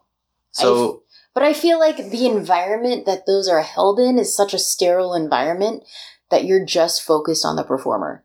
You're just focused on the athlete. There's no level of difficulty of terrain or Well, skateboarding, weather. right? So skateboarding, they will change up their courses, right? Whereas that interpretive gymnastics is the flat floor every time, Right. Yeah. So you're just focused on the performer. You're just focused on the athlete, just like diving, right? Yeah. They're in a very sterile environment, whereas like you bring in a sport like obstacle racing, everything is out the window. Like you're on a completely different terrain. The next week, just like the Spartan U.S. National Series, you know, one week you can be in Jacksonville, Florida. The next weekend you can be in Utah, where it's higher elevation, more mountainous. The next one might be like in Carolinas somewhere. So it's ever changing, and weather is always a factor. Terrain, of course, distance. So there's a lot of different factors that are, I guess, considered into OCR versus like rhythmic gymnastics. Right. I kind of tend to look at OCR as fitting more with just the random weird sports. Like skateboarding is kind of, I mean, even X Games in itself is kind of somewhat mainstream in a way. Yeah. So, you know, thinking about, there's one Red Bull sponsored competition where they dive off a high dive, and they have like costumes, and I think it's either about distance or. Yeah. Is it the one where like they're trying to traverse a pole and it's like covered in shaving Well, there's that one too. Something? That's a totally different one. That's pretty wild. Or the pole vaulting over a river or something like that. Yeah. So, you know, Red Bull covers so many different random sports. I feel like if they don't have, I know they, like, you can go find like a Red Bull channel where it just shows like maybe like GoPro footage of random like snowboarders or something. Mm-hmm. But I feel like if they haven't done it, they should have their own sports channel where it's like every sport that doesn't fit on, that you don't see on Fox News. Yeah. Not Fox. Well, yeah. Fox or NBC or CBS. If it's a sport and it exists, and you don't see it there, we're going to try and put it, ESPN. But it would be like even further removed than ESPN 8 or whatever. Ocho. You know, like that's what it is. Like that's I think that was their joke, is that there's all these random sports out there. Yeah. But, you know, that would be the legit, like, this is the Red Bull channel. The Red Bull channel. And this is all the random sports that you see. Which OCR would fit nicely into. Because there are so many random weird sports just because people are competitive. Yeah. On the flight out here, I actually watched this movie called The Buddy Games. And the movie itself wasn't really that great, but it had the underlying idea, you know, that we are, as people, we are competitive. And it kind of fits with all this, I think. That makes sense. There's, you know, you can turn anything into a sport. When I was I spent a summer doing summer camp up in Asheville, North Carolina, somewhere in there. And every day at lunch, we would take this. It's like a paper football, but it was actually made out of, I don't know, some nice material. And we'd try and kick it across the table. Like I remember that game. Yeah. Yeah, but we, like a long table, like a long, you know, dining hall table. Yeah. And we'd kick it from one end to the other and try to get it into a cup. And I was just like, that was every day at lunch, is we'd try to do that. So just little random things like that. It's like we're constantly trying to be like, let's turn this into a game. So trying to compete at something. Yeah. I mean, yeah. It's kind of endless, the amount of, if there was a rando sports channel, you know, what all would be in there. You'd see me kicking this paper football into a cup. Hey, they have cup stacking. Yeah. That's a sport now. Would that be in the Olympics? Games? What? E-games? Yeah. Video games? Yeah. Multiplayer games? Yeah. Does Red Bull do anything with that? I don't know. Probably. I wouldn't be surprised because there's strangely a lot of money in that. Yeah.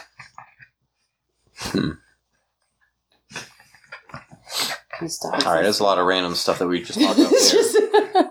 just ESPN Ocho. All right, Ragnar. Yeah. So we planned on doing Ragnar last year. We had a team. The whole WTM crew. Yeah. The usual crew that we've got with us. These two dogs. Is there a better time to do this? This is probably what they do all day whenever they're alone with each other. And I just don't know it. Hey. Yeah, Ragnar.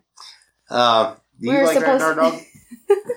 We were supposed to do Ragnar with Mike and Caitlin and Mark and our whole WTM crew. We actually had Josh Chase and Ryan Joy on our team as well. And then the world shut down and nobody was allowed to travel, and that kind of put a kink in our plans. Yep. Even though we were automatically deferred to this year, everything was still uncertain, so we didn't really know who was in, who was out. So, yeah, it got deferred. Mike and Caitlin couldn't make it because of travel restrictions. At least that was the beginning of the year for them. Which, I feel like, I don't remember when I made my flight plans, but it was fairly early. And I think at that time they still couldn't travel out of state for their job. So we ended up deciding, since we can't get this whole big team together. Yeah. Team of 8 people. Yep, team of 8 people, as Ragnar does, the normal Ragnar. Let's do a Ragnar Ultra team, which is only 4 people. And it's kind of funny, like, once we got into that, it's like, that sounds more fun to me anyway. Cause if I want to go to a endurance event, I want to run more. Like, why would I pay this money and go do all this? Run once, take a 5.5 hour break, and then run again. Then take another 5.5 hour break. Which I've done before, and it is fun. Like, having 8 people on a team, this is something that we missed out on. I mean, I saw, tents around us where people are just like obviously we hung out, but it was like a powwow of people just chilling, laughing, cutting up, and we didn't really have that because... a fourth of our team was gone at any point in time. Or maybe more because of whatever. So for the people that aren't familiar with Ragnar and Ragnar Ultra, at least the differences. Ragnar itself, the regular Ragnar is... There's 3 loops, 8 people. Each person will run all 3 loops over the course of... 24 hours. So you have to run the loops in order. So there's green, yellow, red. So no matter who goes, you go green, yellow, red, green, yellow, red, green, yellow, red, and so on.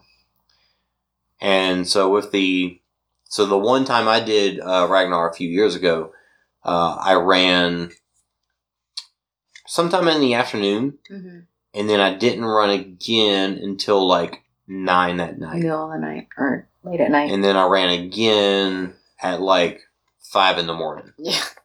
So yeah, it's really that was it. That was my whole... Spaced out. Yeah. So you have a team of 8 and each person runs 15 miles. Roughly. Ish. Yeah. So basically the Ragnar Ultra teams do the work of an 8-person team. Yeah, so it's just double that, yeah. Yeah. So our 4-person team basically did a 50K each. Yep. Yeah. Yeah. Which is still interesting in itself in comparison to what we're used to. Yeah. So I think I'd like to get into that. But before we do, we actually filled out our team. We knew we had me and you. You're in Colorado, so you had no excuse. Yeah. I was like, I paid for this team, so I'm going to race it. And then, so I asked you, do you have anybody to race with us? And you had your coach? Mm-hmm. My trainer your trainer at the gym, yeah. How did you find this trainer? Before we talk about her more. So it was funny, whenever I first joined 24 Hour Fitness, it was because I could get the company discount at 24 Hour Fitness Clubs through my company. And joined 24 Hour Fitness, and I told the guy, because, you know, whenever they first sign you up for a membership, they're trying to sell you all these additional things on top. And I was like, whatever, I'm not buying whatever. You mean they're not just telling you about free pizza? Exactly. Is that the... That's wait. Planet Fitness. Sorry. Yeah, free pizza and Bagel Mondays and free Tootsie Rolls at the front desk. Yeah. So the guy was like, so are you training for anything? Are you working towards anything? Do you have any like fitness goals? And at the time I was training for another year at WTM, and I really wanted to hit my 50, and I was really like... When was this? This was pre-COVID. So after 2018. Okay. Going into 2019 World Toughest. Okay. And so I was like, yeah, you know, I'm training for this. I want to get this many miles. Like, this is what I'd like to do. And wait.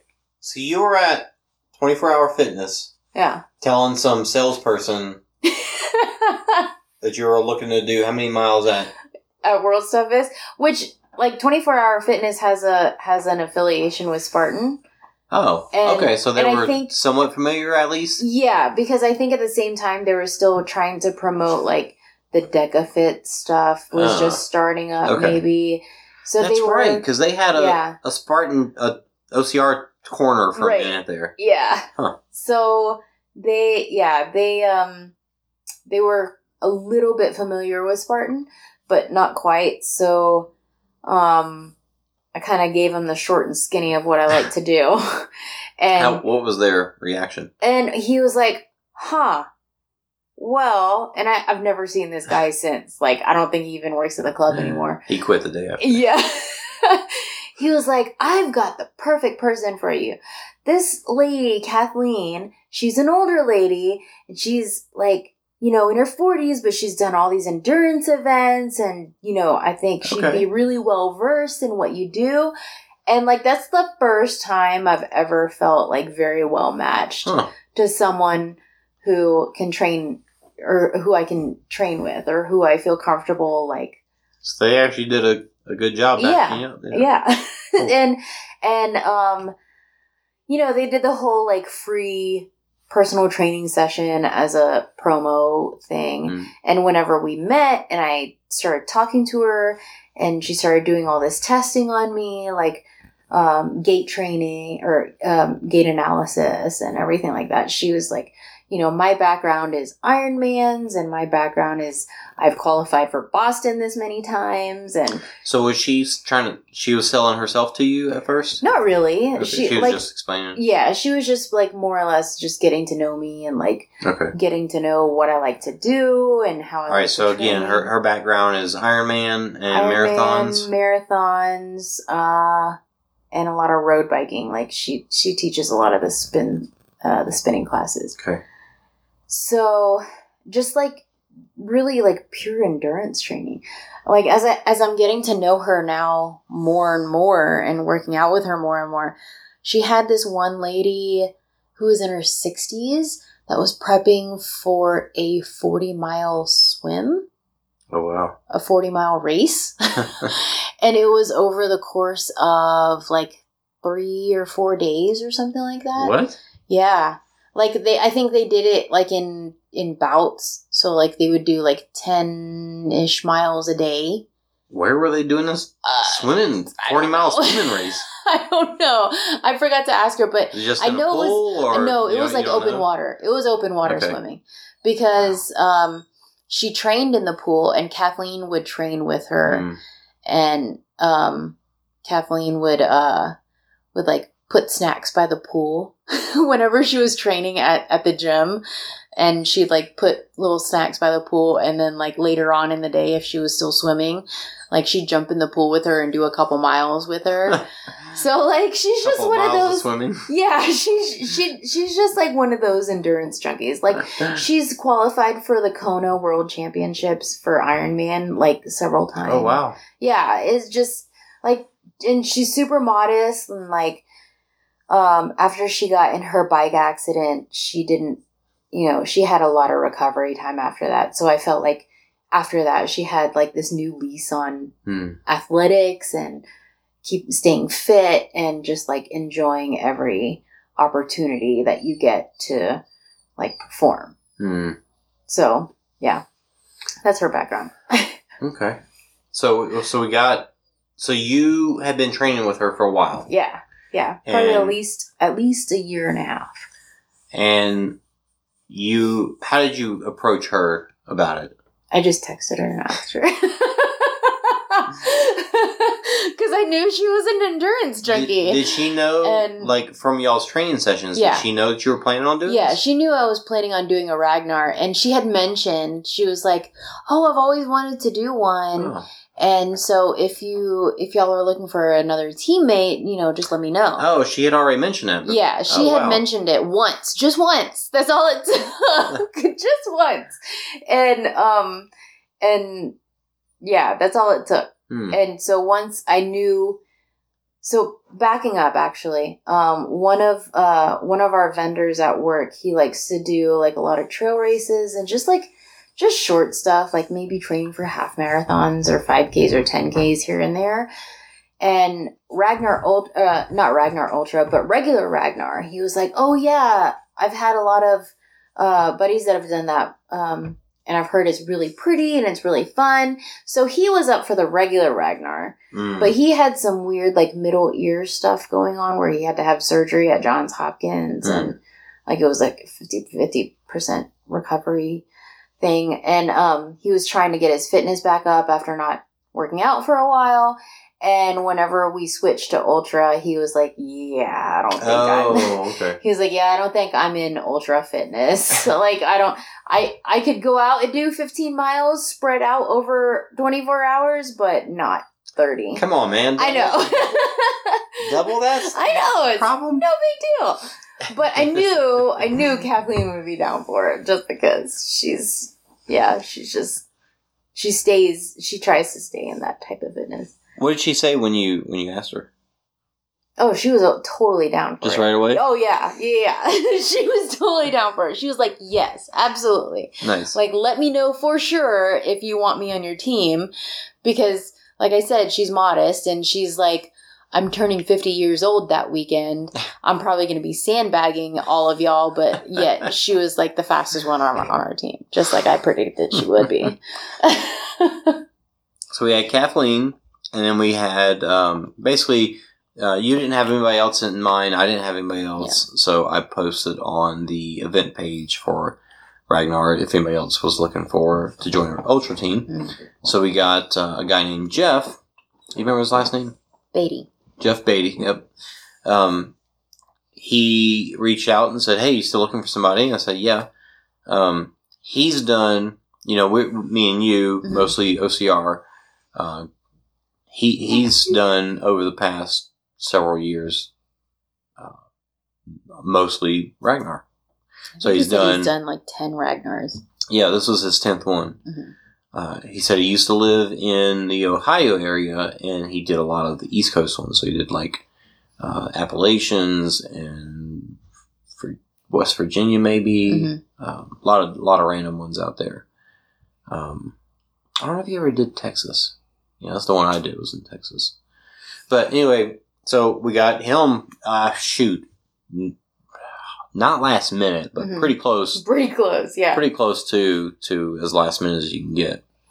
And so we had our team, us two who knew each other, your trainer, and then one random. It actually worked out really well because he was driving in himself. I was flying in.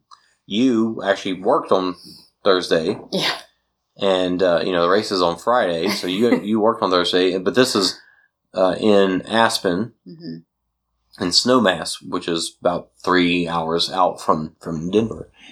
So, you getting off of work, takes time to get out there. Mm-hmm. I flew in. You were still kind of behind, so I went ahead and drove out there. Jeff, he was already out there. By the time I got there, he actually got there, right on time for them to open up and allow you to check for spots.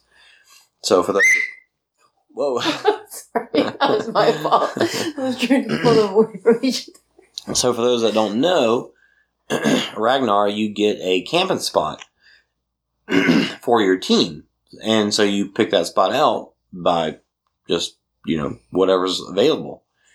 And in the past, they've always had it to where it's just like an open field. But COVID-wise, now it's more like World's Toughest, where you've got a specific pit area. Mm-hmm. So he was able to get there and get a pit area for us, and actually got a pretty sweet spot. So the weekend started out very cool in that I got there. He was already set up, ready to go. I got my stuff out and set up, and then me and him basically camped out, and you and Kathleen showed up in the morning. Mm-hmm. Now we had it to where, so we've got these 3 loops: green, yellow, red, that you do over and over with 4 people. So basically, it ends up being, if I start on green, I'm gonna end up doing green, yellow, red, green, yellow, red. Mm-hmm. And for somebody like Jeff, he actually started on. No. He started the same as you. Yeah. He started on green. You started on red. Yeah. So you went red, green, yellow, red, green, yellow. Uh-huh. So your last lap was on yellow. My last lap was on red. His was on red, and Kathleen's was on green. Mm-hmm. Because Kathleen started on yellow. Yeah. Yeah. Yeah. As far as the race goes, the venue, it was pretty cool. Like, I would love to see another Ragnar to see how it compares. Yeah. If any of them has as good of a, honestly, even the camping area was great because we were on the soccer field with the most luscious grass you could ever find. Which we've gotten a lot of rain in the last few months. Like, unprecedented amount of rain and moisture. So everything right now, instead of being like brown and dead, is like really green and luscious right now. Yeah, it's a really weird time of year here too, because summer has started, but it was still it was like 40. I forget what it was like the night before. Low 40s. Low 40s. And honestly, low 40s both nights, I think. Actually, earlier this month, so to put it in perspective, earlier this month, the very last ski resort closed down. Oh, wow. For the season. So, we're talking late May, early June to close down a ski resort, which is pretty much unheard of. Yeah. Yeah, so still very cold at night. Mm-hmm. But as we saw, the temperature, the day temperature just gets wild. Yeah. The way it felt like going from 40 degrees to 90 degrees. Mm-hmm. But it wasn't. Yeah. Yeah. Now, it was 40 degrees. It was low 40s. Yeah, because I don't think it got below 40. And then, right, it didn't get into the 30s. But by 9 o'clock in the morning, it's already 60-something. Yeah. Even though there was, so I think the reason why there was a nice little frost on everything was because it was so hot during the day. so hot during the day, and then like the temperature dropped so drastically that you had all this condensation that was forming on everything that just like created this nice frost on the grass and on our whiteboard and everything else. Yeah, it was weird. And honestly, being out and running those loops, it felt like the temperature in the village area, in the camping area, was colder. Mm-hmm. Like running, when you got done with your, to me, when I got done with my loop, it felt like it was colder down there. Probably because you were sweating more, but... I was. That's true.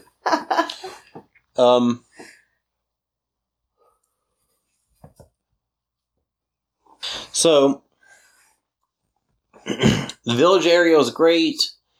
We got started, our team chose to start at 9 o'clock. Mm-hmm. I guess they figured we would take forever.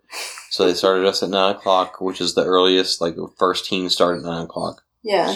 And they do it very different. You know, it's a very different world than obstacle course racing. It's because it's a relay and there's no like set finish time. Mm-hmm. They do it to where it's based on pace. They want everybody to finish kind of within the same amount of 12 hours time frame. So they want everybody to finish on Saturday within the same amount of time. So if you're super fast, they'll start you later in the day because they expect you to still finish within that time. But if you're slow, they'll start you first. And I guess they like these people. These people are slow. We're going to start them off in the first wave of the day. Yeah. Which we did, I'd say in comparison to that, we did pretty good. Like, yeah. Jeff's estimate had us finishing before 24 hours, which... That was a pretty ambitious estimate.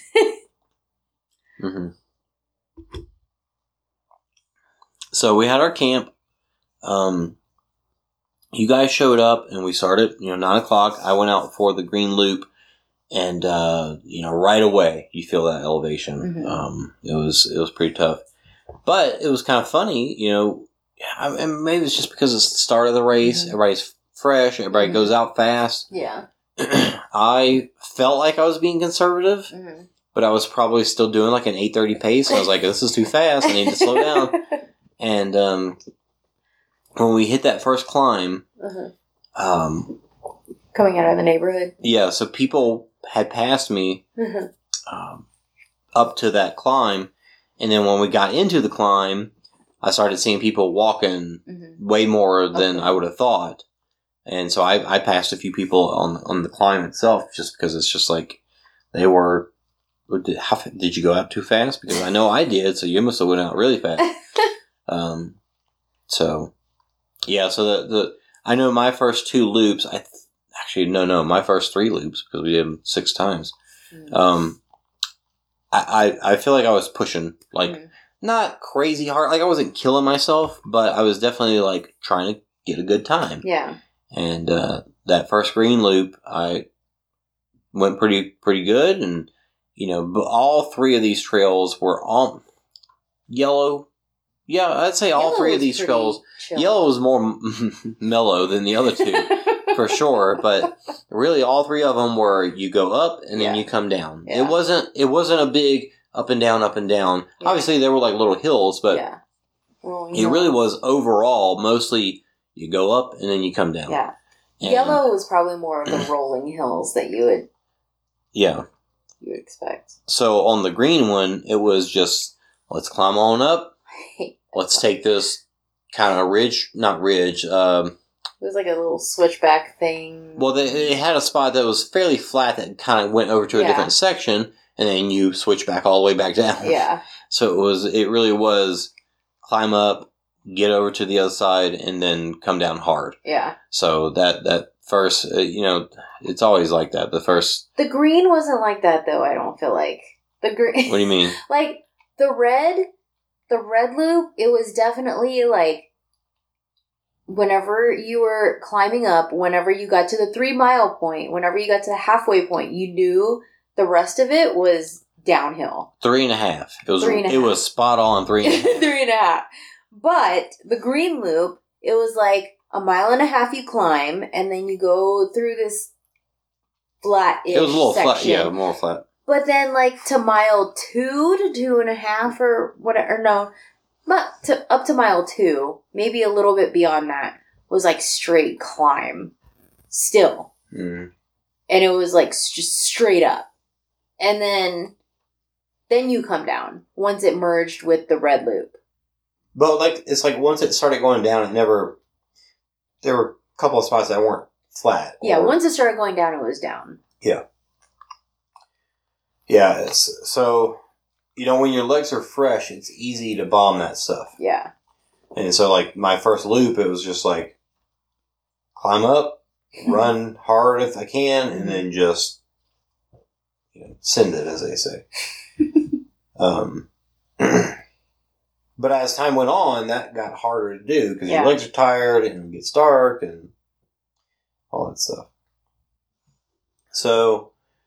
I did the green loop first, and then Kathleen went after me. And Kathleen... the yellow loop was kind of weird because it had one little spot that overlapped. So it was two-way traffic at this one spot. And she somehow came... It's crazy because it's like a... Oh, let's see if I can describe it. It's a... When you're coming into this section the first time... Mm-hmm. You're going up a hill, and you go around the curve. Mm-hmm. And then the trail splits. And then you cross the road. No. Well, after that. So so the part where it's two-way. Oh, yeah. So you're heading up. It's two-way traffic. Mm-hmm. And then the trail goes around the curve and then splits. Yeah. Coming off the Highline Trail. When you're first going... I remember it because I was seeing this guy coming down as I was going up, as he was finishing the loop.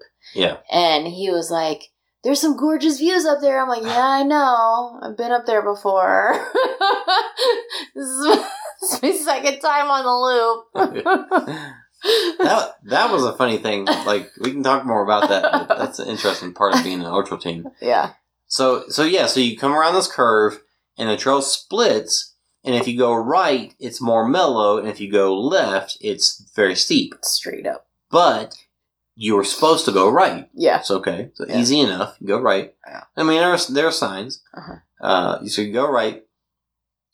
And then you end up coming back around to where that spot is. Mm-hmm. So if you think about it, what I just said, if you go right, it's mellow. And if you go left, it's steep. So when you're coming down that steep spot. Yeah. And then, like I said, you're coming around the curve. Mm-hmm. So the trail splits, and then there's a curve. So if you're coming down the steep spot, you're like going into the merge and then around the corner. Mm-hmm. So Kathleen somehow just didn't take the corner and instead just made a U-turn and went back.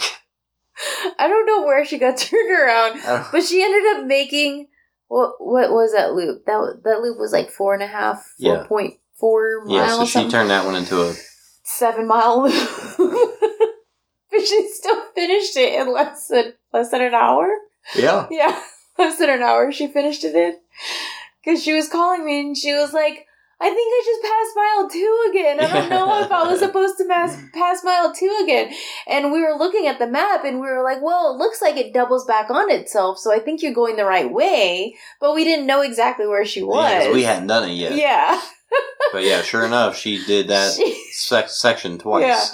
Yeah. I just remember standing there with Jeff because I was the one that always took the bib from Kathleen. Mm-hmm. And I was waiting for her. And Jeff was kind of keeping an eye on her time, and he was like, well, there goes the sheet. There goes the time sheet. Well, like, what's a trail race if one of us doesn't get lost? That's true. Really. That's true. Bonus miles. There's always bonus miles in trail races, right? Because that loop, actually, it literally did have 1, 2, 3... 4, 5, like 5 different spots you could go 2 different ways. Yeah. So yeah, I mean, the other 2 loops didn't have that, and so I guess it's understandable that it was almost kind of like because of the way you came in and out of it, it was almost kind of like a lollipop route. But whenever you finished the loop at the top, instead of going back the way you came, you had to cross over onto another section of trail and then rejoin the rest of the trail that you started on. Yeah, it was weird. Yeah. But it was good. I mean, it was great. Great trail. Yeah. Honestly, the red loop was probably my favorite just because of the views. Even though, that was my first loop I had to do, and I probably did it at the second to worst time of day. Yeah. It was so hot. Yeah. And half of it was on pavement, following all the switchbacks on the roads up the mountain in the neighborhoods, going up the mountain. But then, once you got on the trail and once you got on that ridge line, it was, amazing. The views from that ridge line were incredible. That's really cool. Yeah. Yeah, it's amazing how you can go 2.5 miles up the road. Yeah. And then get on the trail, and it's like, I gotta start going down at some point. Yeah. Just keep on going up. And then you keep seeing the ridge line. And that's where I passed my first person, was on the switchbacks going up to that ridge line, because he was hiking his way up there, and we could see a few people making their way up the switchbacks up to the ridge, and he's like, I can't believe we have to go all the way up there. And he was an older gentleman, and you could tell he was just keeping it really chill. And I was like, yep, we've got a ways to go. But I guess being out here and being a little familiar with some of the trails that are around here, most of the mountain trails, it's always a climb up and then sending it down. Just kind of making your way on down.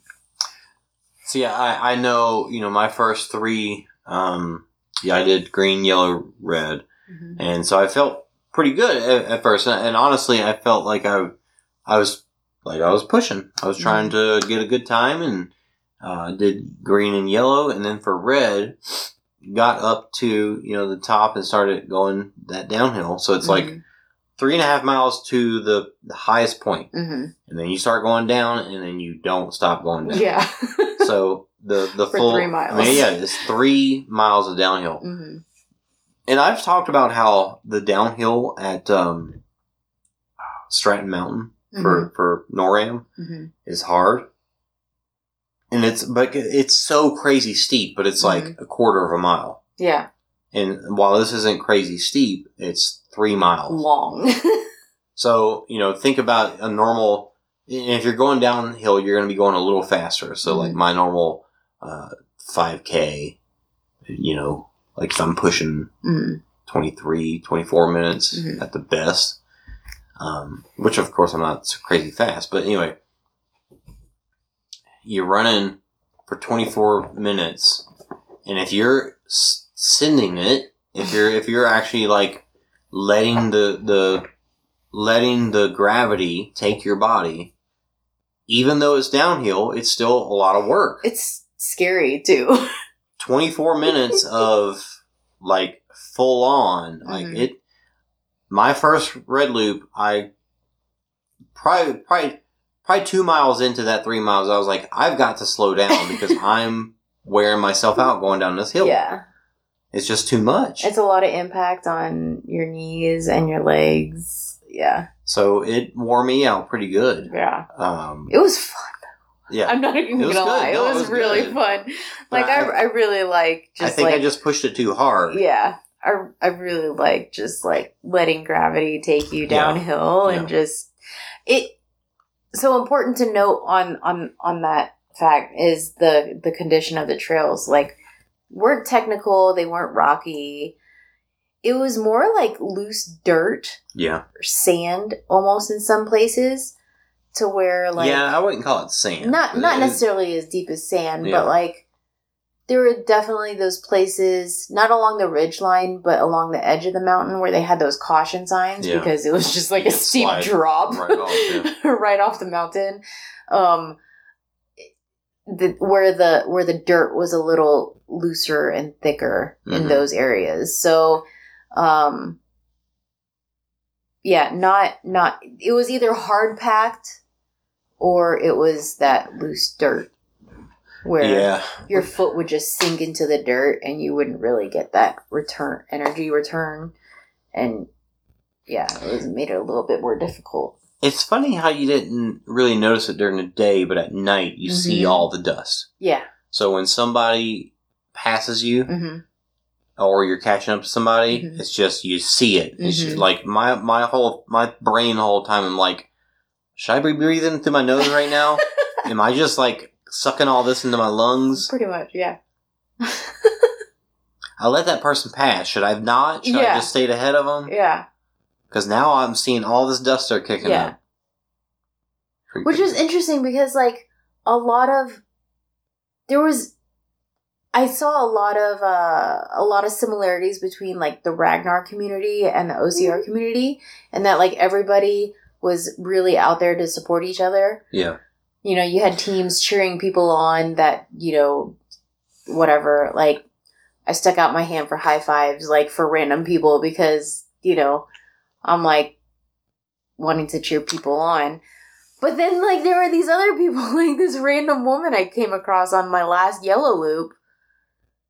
And she passes me and gets literally 2 steps in front of me and then stops and starts walking. And I'm like, what? Okay. That is weird. Yeah. And then, like, she stayed pretty much in my eyesight the whole time. And then we start going downhill on the yellow loop and she has this thing wrapped around her knee and she starts like hobbling downhill. And she looks like she's struggling or she's hurt or something because she's like trying to like 1-foot it down the hill. She passed you up. And she passed me up. And I'm like trying to figure out if she's okay or if she's hurt. I'm like, are you okay? I'm like, do you need anything? She's like, do you need to pass me? I'm like, well, I mean, I was just trying to ask you if you were okay, but yeah, I'll pass you if you're offering for me to pass you. So that definitely sounds like an outlier. Yeah. Totally an outlier because like that was the first person I had ever encountered like that throughout the whole day. So whenever I was like, well, I was just asking if you were okay, but yeah, I'll pass you. Yeah, that is nice. Obviously, there is differences between trail runners and obstacle course racers. Yeah. One of the biggest differences is that you see a lot more shirtless people at obstacle course races than you do. You saw your wife's comment on at trail races. Yeah. It really is like you go. Any trail race I've ever done, people are wearing singlets or sleeveless, or somehow they're wearing long sleeve. I don't know. My body melts before, like, I can't wear that. I'll sweat too much. I don't know what it is. I honestly wonder, I did think about this today. Is it because trail runners are doing less upper body workouts? So they don't have this physique that they're proud to show off? Like, is that part of it? It could be. There might be something to that. I don't know. So yeah, there's now. Other than that, like, what are the real differences between trail racers and obstacle course races? There's not a lot. You do get a lot of that, like, positive vibe, camaraderie. Almost every single person you pass is going to say, "Good job, keep going, keep it up," that kind of stuff. So it is really cool. And there was one point whenever I was on the green loop and my shoelaces they were doing something weird. So I was retying my shoelaces. So I stepped off the trail and I was retying my shoelaces. And this girl that was behind me that ended up passing me was like, "Hey, are you okay? Do you need help?" I'm like, because you were tying your shoes? Yeah, because I was like off the trail and I was like messing with my shoes. And I'm like, no, I'm good. I'm just retying my laces. But like at the same time, going back to the Human Potential Running Series race director, what in his runner's manuals before all the races he puts on, they're like, yeah, you're a trail racer and this is a race, but you're also like a human being. So like, Nice. if you see somebody pulled off the trail or, like just do the right thing and like check to make sure they're okay before you just like pass them up, kind of thing. Which I feel like, yeah, trail runners do a lot just because you're trying to look out for each other. Because you're all out there like on this trail and you don't know if you're going the right way. And, Now, interestingly, I know when I did Ragnar in the past, you actually had to watch the safety video on site. Mm-hmm. So they had a big tent and you go inside of it and they would show it for a crowd of people. And, it talked about, you when you're catching up with somebody, you call on your left and you go, I don't think I heard a single person say on your left. No. And I was like, why has everybody forgotten that this is a thing? I heard maybe a couple people do it. I know I said it, but I don't, I swear I never heard a single person say it. Yeah, I also saw a lot more people trail running wise because trail runners in general, you don't see them run with earbuds or music or anything like that. But I had a lot of people. Yeah, I saw either coming in with like headphones in or whatever. And so you think it was just less knowledgeable crowd? So. I think so. And like if they don't make that a priority for them to know, then they're not going right. It wasn't to as listen for it. Right. You had to check in online and watch a video, but it wasn't. You weren't a captive audience. You had to go sit in this tent to watch this video. Yeah, exactly. Huh. And I feel like if you're a seasoned trail runner, or if you've at least run trails, even recreationally,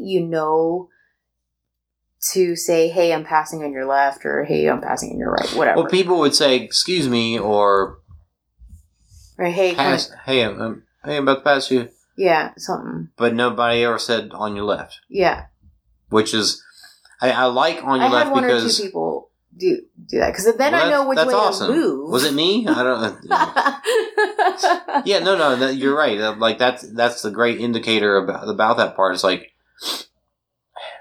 it's traffic 101. Like we're in America, you get on the right if you're slower.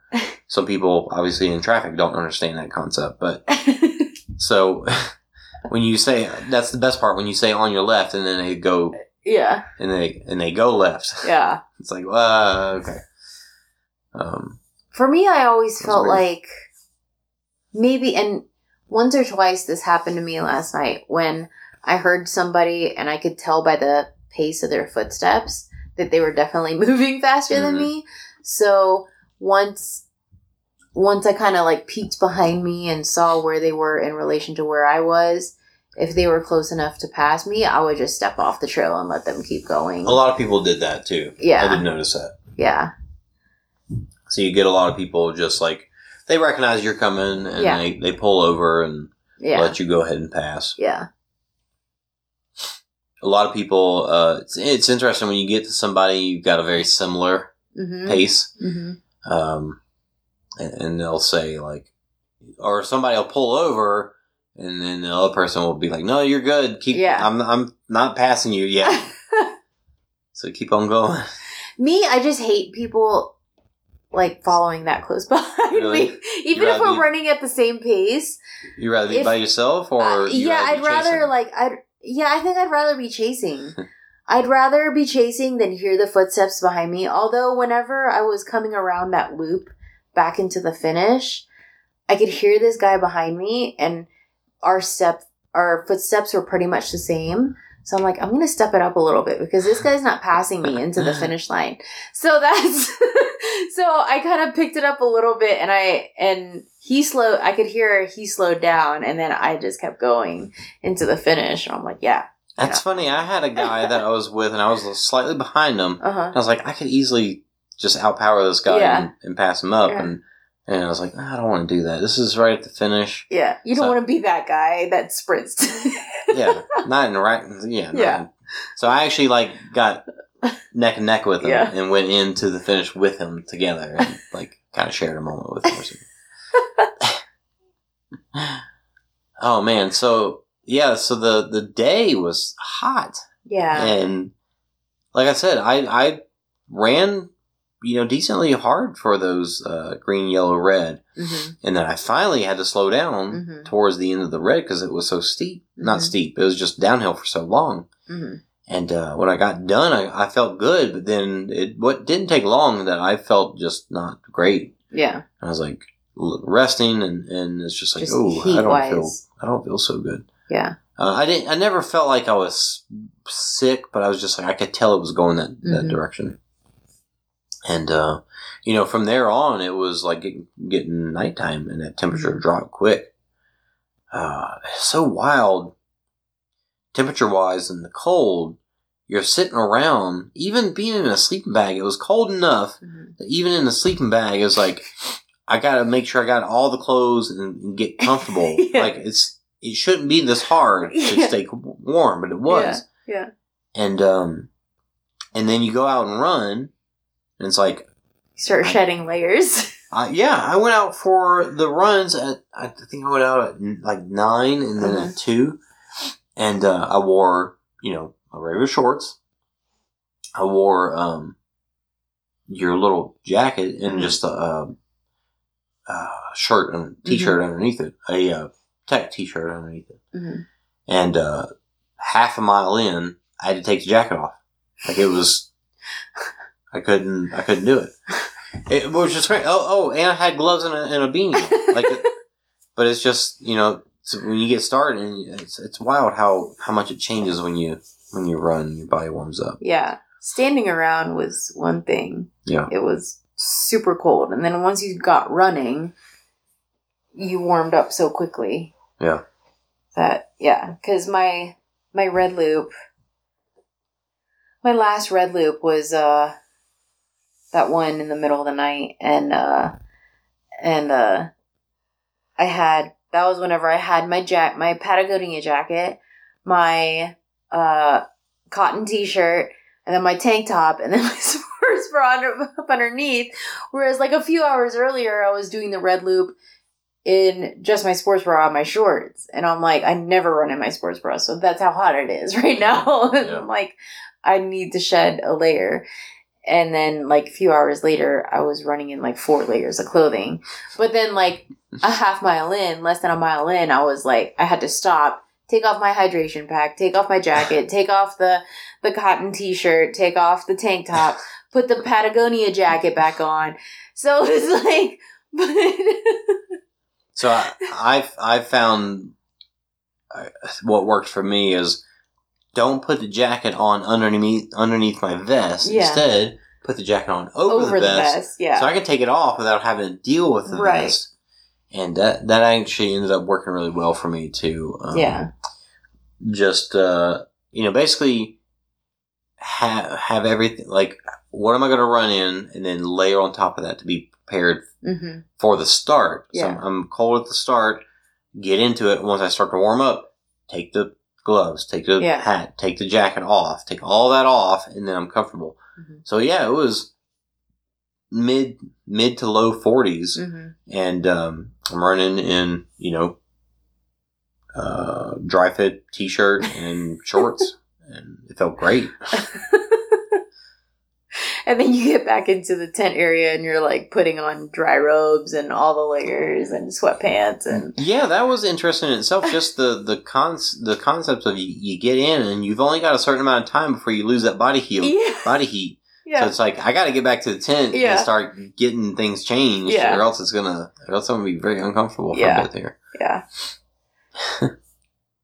Yeah, I know. Once I was finished with the loop, I was heading straight to the tent, getting my layers on, and either bundling up inside the tent or like changing into dry clothing and going toward the fire. Yeah, the fires in the festival area were really nice. They somehow kept those burning all night long, well into the next day. Yep. And big fires too. Yeah, that was awesome. Yeah, that was totally awesome. But that was the beauty of doing the night loops, or doing all of our second loops at night, was that we were all able to do them during the day and see them during the day, so we knew kind of what we were getting into at night. Yeah.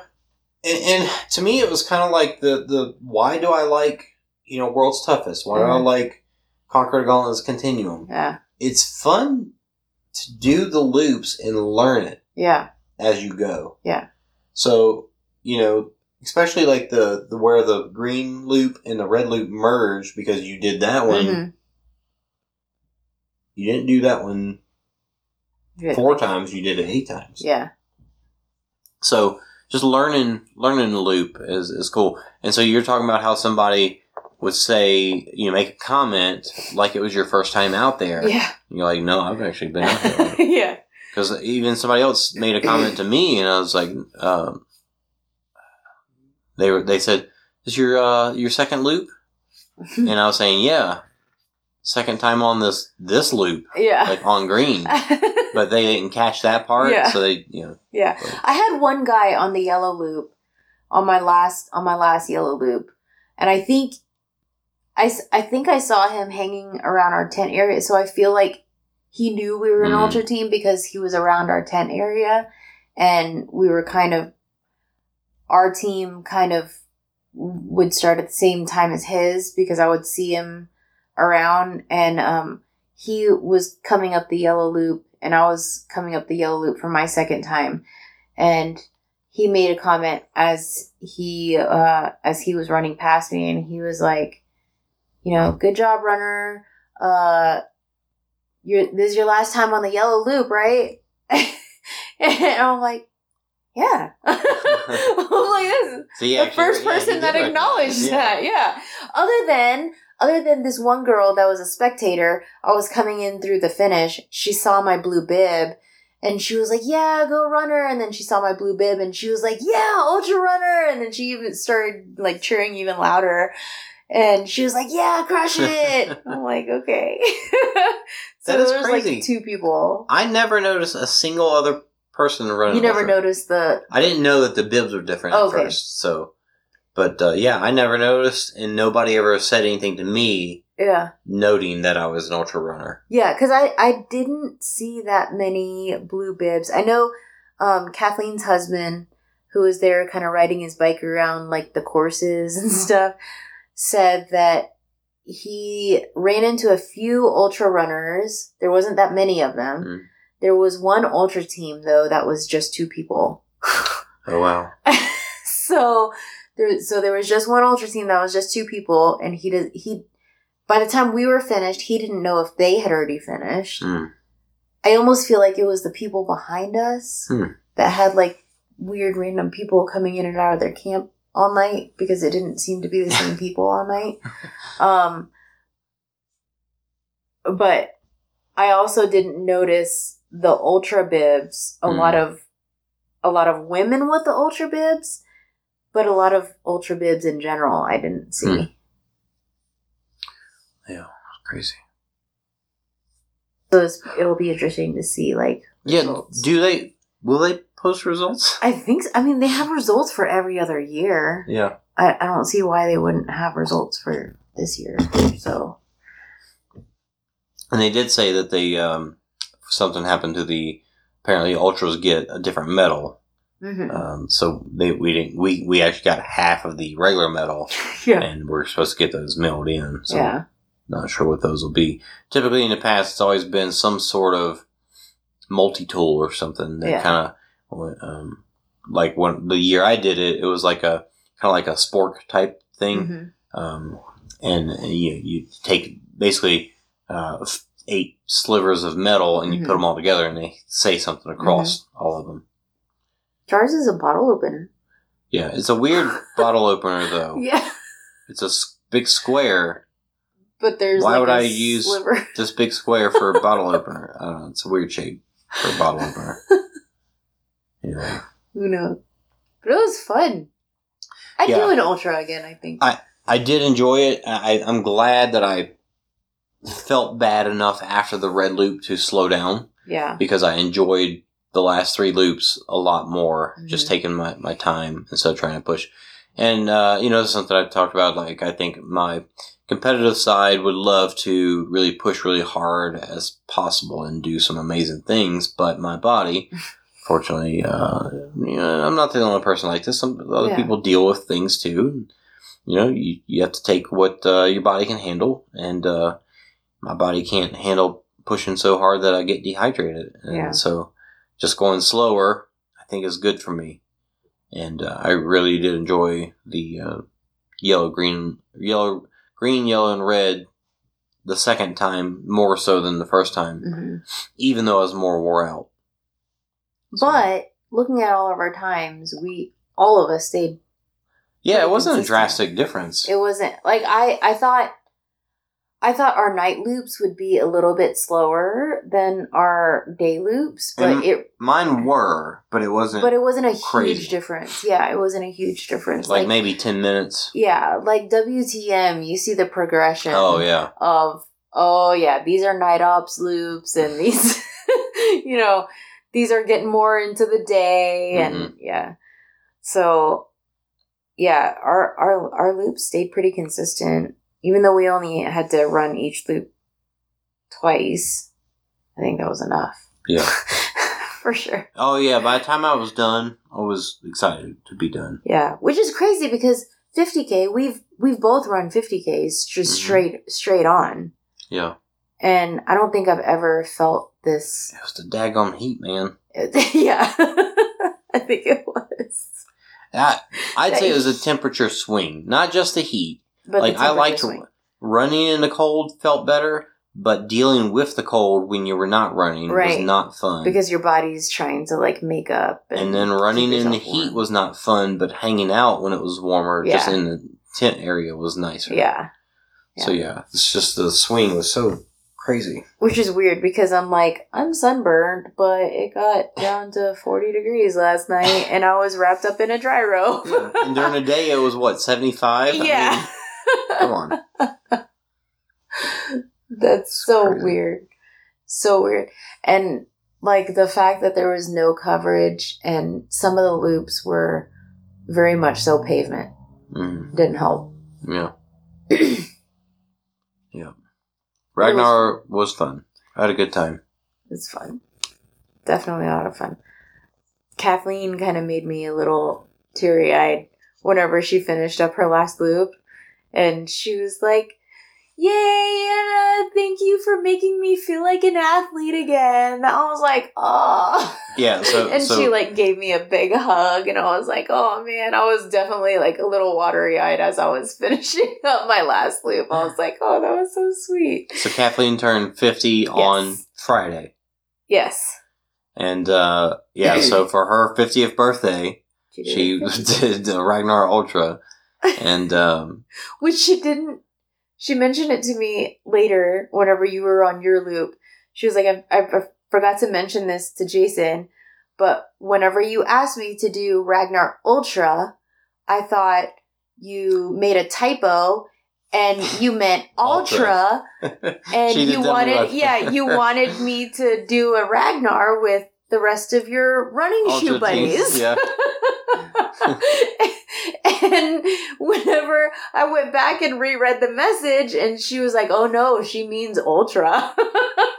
But she didn't want to tell us because she had already committed. Yeah.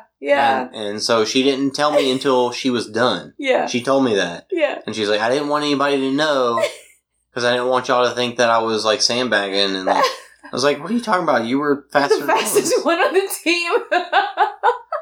So for her 50th birthday, so she's been doing this competitive stuff all of her life. I'm not quite 40 yet. Mm-hmm. You're not 40 yet. Mm-mm. So just like, we're doing all this competitive stuff, but at some point, you can do it forever, for sure, but at some point you might move on to something else. So it was cool to see how she had been doing this for so long that she isn't really doing anything competitive now. Mm-hmm. And so for her to come back and do something like this where she can push herself, how many times has she pushed herself already in life? Yeah. And she just hadn't done it for a while, so to get to do it again was really cool. The stories that she's told me, though, like, I just off the top of my head, she was traveling to this triathlon, and they were driving, and something happened to her bike, and so last minute, like 11th hour before the triathlon starts, she has to go rent a bike from a bike store. Jeez. Not even the bike that she was training on. And then like she ends up getting like second place in her age group or something crazy like that. Or like running, whenever, she lived in Africa, her and her husband lived in Africa for 6 months. And so she got to do the Mount Kilimanjaro marathon. They did talk about that, yeah. Yeah, with like all these fast Kenyan and Tanzanian and that's right, Ben runners. was telling her. Yeah. So her husband's name was Ben, and both of them were just so excited to be there. Yeah. It was awesome because, I don't know, I mean, I guess we do enough of this stuff that we're just like, So used all right, to it. it's time, it's another race weekend. Yeah. I mean, we're excited, but like their excitement topped ours. Yeah. I don't know. It was really cool to see them, how excited they were for her to get to do that. Like, he was so supportive of all of us, but especially for her. So, yeah, he was telling the story about being doing a half marathon at Mount Kilimanjaro. Mm-hmm. So he did the half marathon, and then there's also a marathon where you go up and then you go down. And so he was talking about watching all the, running with all the fastest runners in the world. You see them just bombing their way down whenever you're still working your way up. Yeah. And they're already like just like flying down the mountain. And he's doing a half and they're doing a full. Yeah. Yeah. So it's amazing, like the stories that she has, and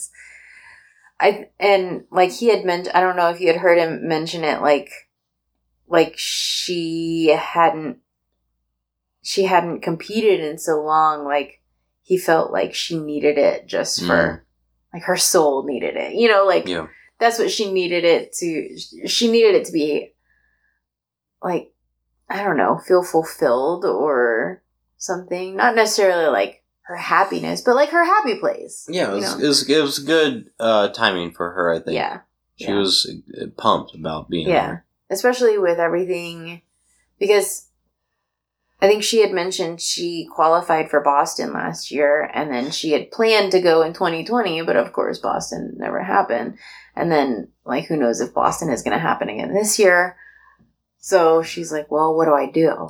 Yeah. So, yeah. She's amazing. She's a badass. Yeah, and Jeff held his own. I mean, especially with the asthma at altitude. And he said he was getting some like stomach and side cramps and stuff. Yeah. And, all of us slowed down a little bit. 11-hour drive. Maybe Kathleen barely, but but he definitely, he didn't complain. I had to ask him, how you feeling? Mm-hmm. He never complained about it himself. He never brought it up himself. Yeah. And he just stuck with it, and everybody, like, we never had a time where somebody came in from a loop and and the next person wasn't ready. Yeah. Like, we were, besides Kathleen making that one mistake, we were spot on the whole time. Yeah. Yeah. It was pretty awesome. I feel like, though, they fixed that after those first people went out on that yellow loop. So there was something different to it? I think so, because I think there was a volunteer there, or there was an extra sign there or something. Because she mentioned something about there being signage where she took a wrong turn. And because the second time that she did it, she was like, I don't know how I missed that turn, because there was signage there. Because, I felt like the course was pretty well marked, because if part of the trail forked a little bit, immediately they had a wrong way sign. Yeah. And then they had the arrow signs showing you which way to go. So she said that the second time around, she was like, I don't know how I missed it, because I feel like there was like a whole bunch of, like, there was an extra sign somewhere that she just maybe, I don't know, they either added in or she must have missed like the first time. So in either case, she still finished 7 miles on that loop in the same time that we finished our 4.5. Yeah, so we did 122 miles in 26 hours in 17 minutes, something like that. So it was a good time, a lot of fun. It was a lot of fun. I feel like we should wrap this up before I fall asleep.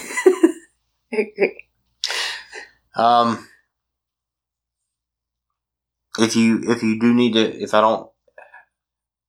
don't really know where to put the Enya in here, because we've talked for over 2.5 hours about races. Like, it's been, we haven't really gone off topic. We actually did a pretty good job of just covering what we talked to say what we were going to cover. After 4 years of doing episodes. Yeah. We finally stay on topic. But if you do need some Enya, go look at the highlights for our Instagram. You have to look at the highlights, because it's in there for the Ragnar. Yeah. Instagram has the little music that you can add, and apparently I guess Instagram's owned by Facebook, so Facebook's got access to a lot of stuff. And, yeah. So yeah, the Enya song's on there. I feel like you should tack it on to the end. Yes, I should. I don't know how to wrap this up. It's like the end of an era. We've been doing this for crazy 4 years now, and it's not that we are like, I'm tired of doing this, and there's a little bit of that, but it's I feel like what I set out to accomplish, which was to create different conversations than what was already being had, has been done. Like, what I set out to accomplish got done. Mm-hmm. And how many 2-person conversation style shows are there now? Not many. Before us, it was just Obstacle Dominator was the only one that I can think of that was not a different interview. It wasn't interview style. Okay. Yeah. Because you had, now they did interview people, mm-hmm. but you had Ben Greenfield and Hunter McIntyre mm-hmm. talking to each other. So they were the only one that I could think of that was like that. And then it was Benny and Hunter. Yeah. So then we did it, but now you've got Matt and Josh. You got, even Kirk and Bracken. Kirk and Bracken. The guy, Dave Claxton and his female co-host and mm-hmm. his male co-host before that. Mm-hmm. So that's 4 examples right there already that are doing, and that's Bro not CR including still a thing? Bro CR Supercast, same thing. So that's 6, and then you've got OCR Audio in the UK. So there's definitely the space that we look to fill has been filled. Mm-hmm. So the fact that we're saying, we won't be recording next week or the week after, mm-hmm. This is a break. We're not looking to just shut down the whole OCR talk and make it not a thing anymore. But I don't know when we'll ever record again. So it could be sooner rather than we think right now, mm-hmm. but it may not be. There's just no plan for it going forward other than to put our efforts into that live broadcast and stuff. We're just leaving ourselves open for more opportunity down the road. Yeah. So the thing is, I don't feel bad about leaving it as is, because that space is filled. Yeah. So thank you for listening for 4 years. I can't believe it's been 4 years. It is weird. It just feels like it was like yesterday. 2017? 17, yeah. 2017. That was the year. While I did a bunch of races in 2015, mm-hmm. 2016 was the year that I feel like I really broadened my horizon with the obstacle racing scene. Mm-hmm. 2016 was when I learned. Actually, 2015, the end of 2015 was when I learned about World's Toughest. Mm-hmm. And during 2016, I also learned about OCR Worlds. And And when the second I learned about both of those, I was like, I want to do both of those. And so that was 2016 was my year of, I'm going to be serious. I'm going to train hard. I want to try and compete at these races. Mm-hmm. And I did World's Toughest, and I got 50 miles, and I did OCR Worlds, and didn't fail any obstacles. Mm-hmm. And the next year is when it was like, all right. I mean, that was towards the end of... Was it beginning of that year? Shoot. It was beginning of 2017, because I remember it was towards the beginning of that season. Okay. Yeah, so it was like right after that. I was like... And that was like my big traveling year. Let's go. Yeah. That was my big traveling year to where like I wanted to do all the Spartans and all the CCGs and all the races. And yeah, it was quite the expensive year for me.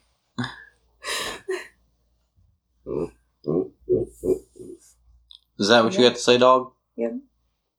That was her commentary. So we are going to call this, and, at some point, I'm going to put up this very long episode, and I do hope you enjoyed it.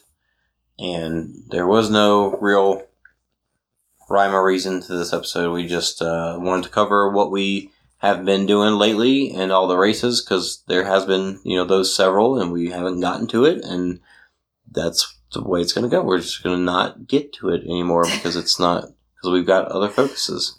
So we're hoping to continue to make OCR better through the work we do with the OCR report, and particularly the live streaming. But we're growing in the OCR report in all sorts of different ways. Mm-hmm. So thanks again. Anything else that you'd like to add? I don't know. I feel like we should have highlights from Oliver. I'm way too tired to do that. Yeah, I know. Just for it to be on the record here, my watch, while I took naps in between laps, I think, my watch says I did not sleep last night at all. So.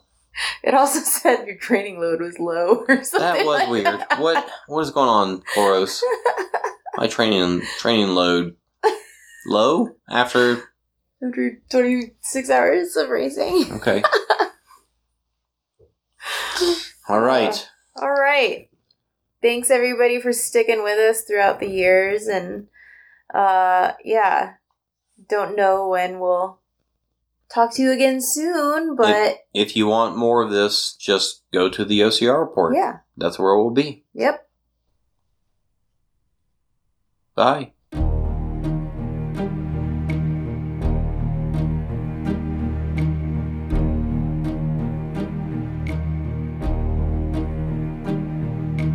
Who can say where the road goes, where the day flows, only time?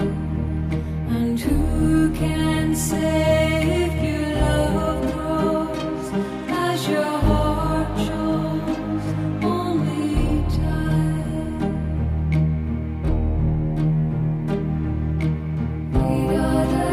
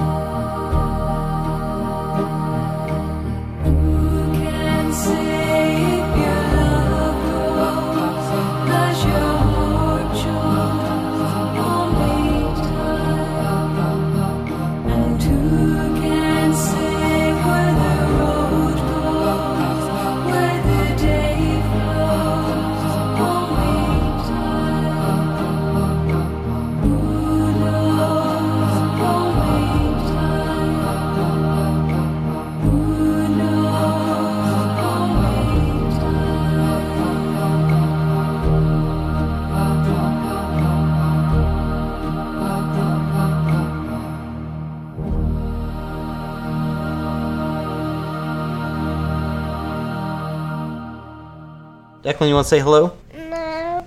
Bye.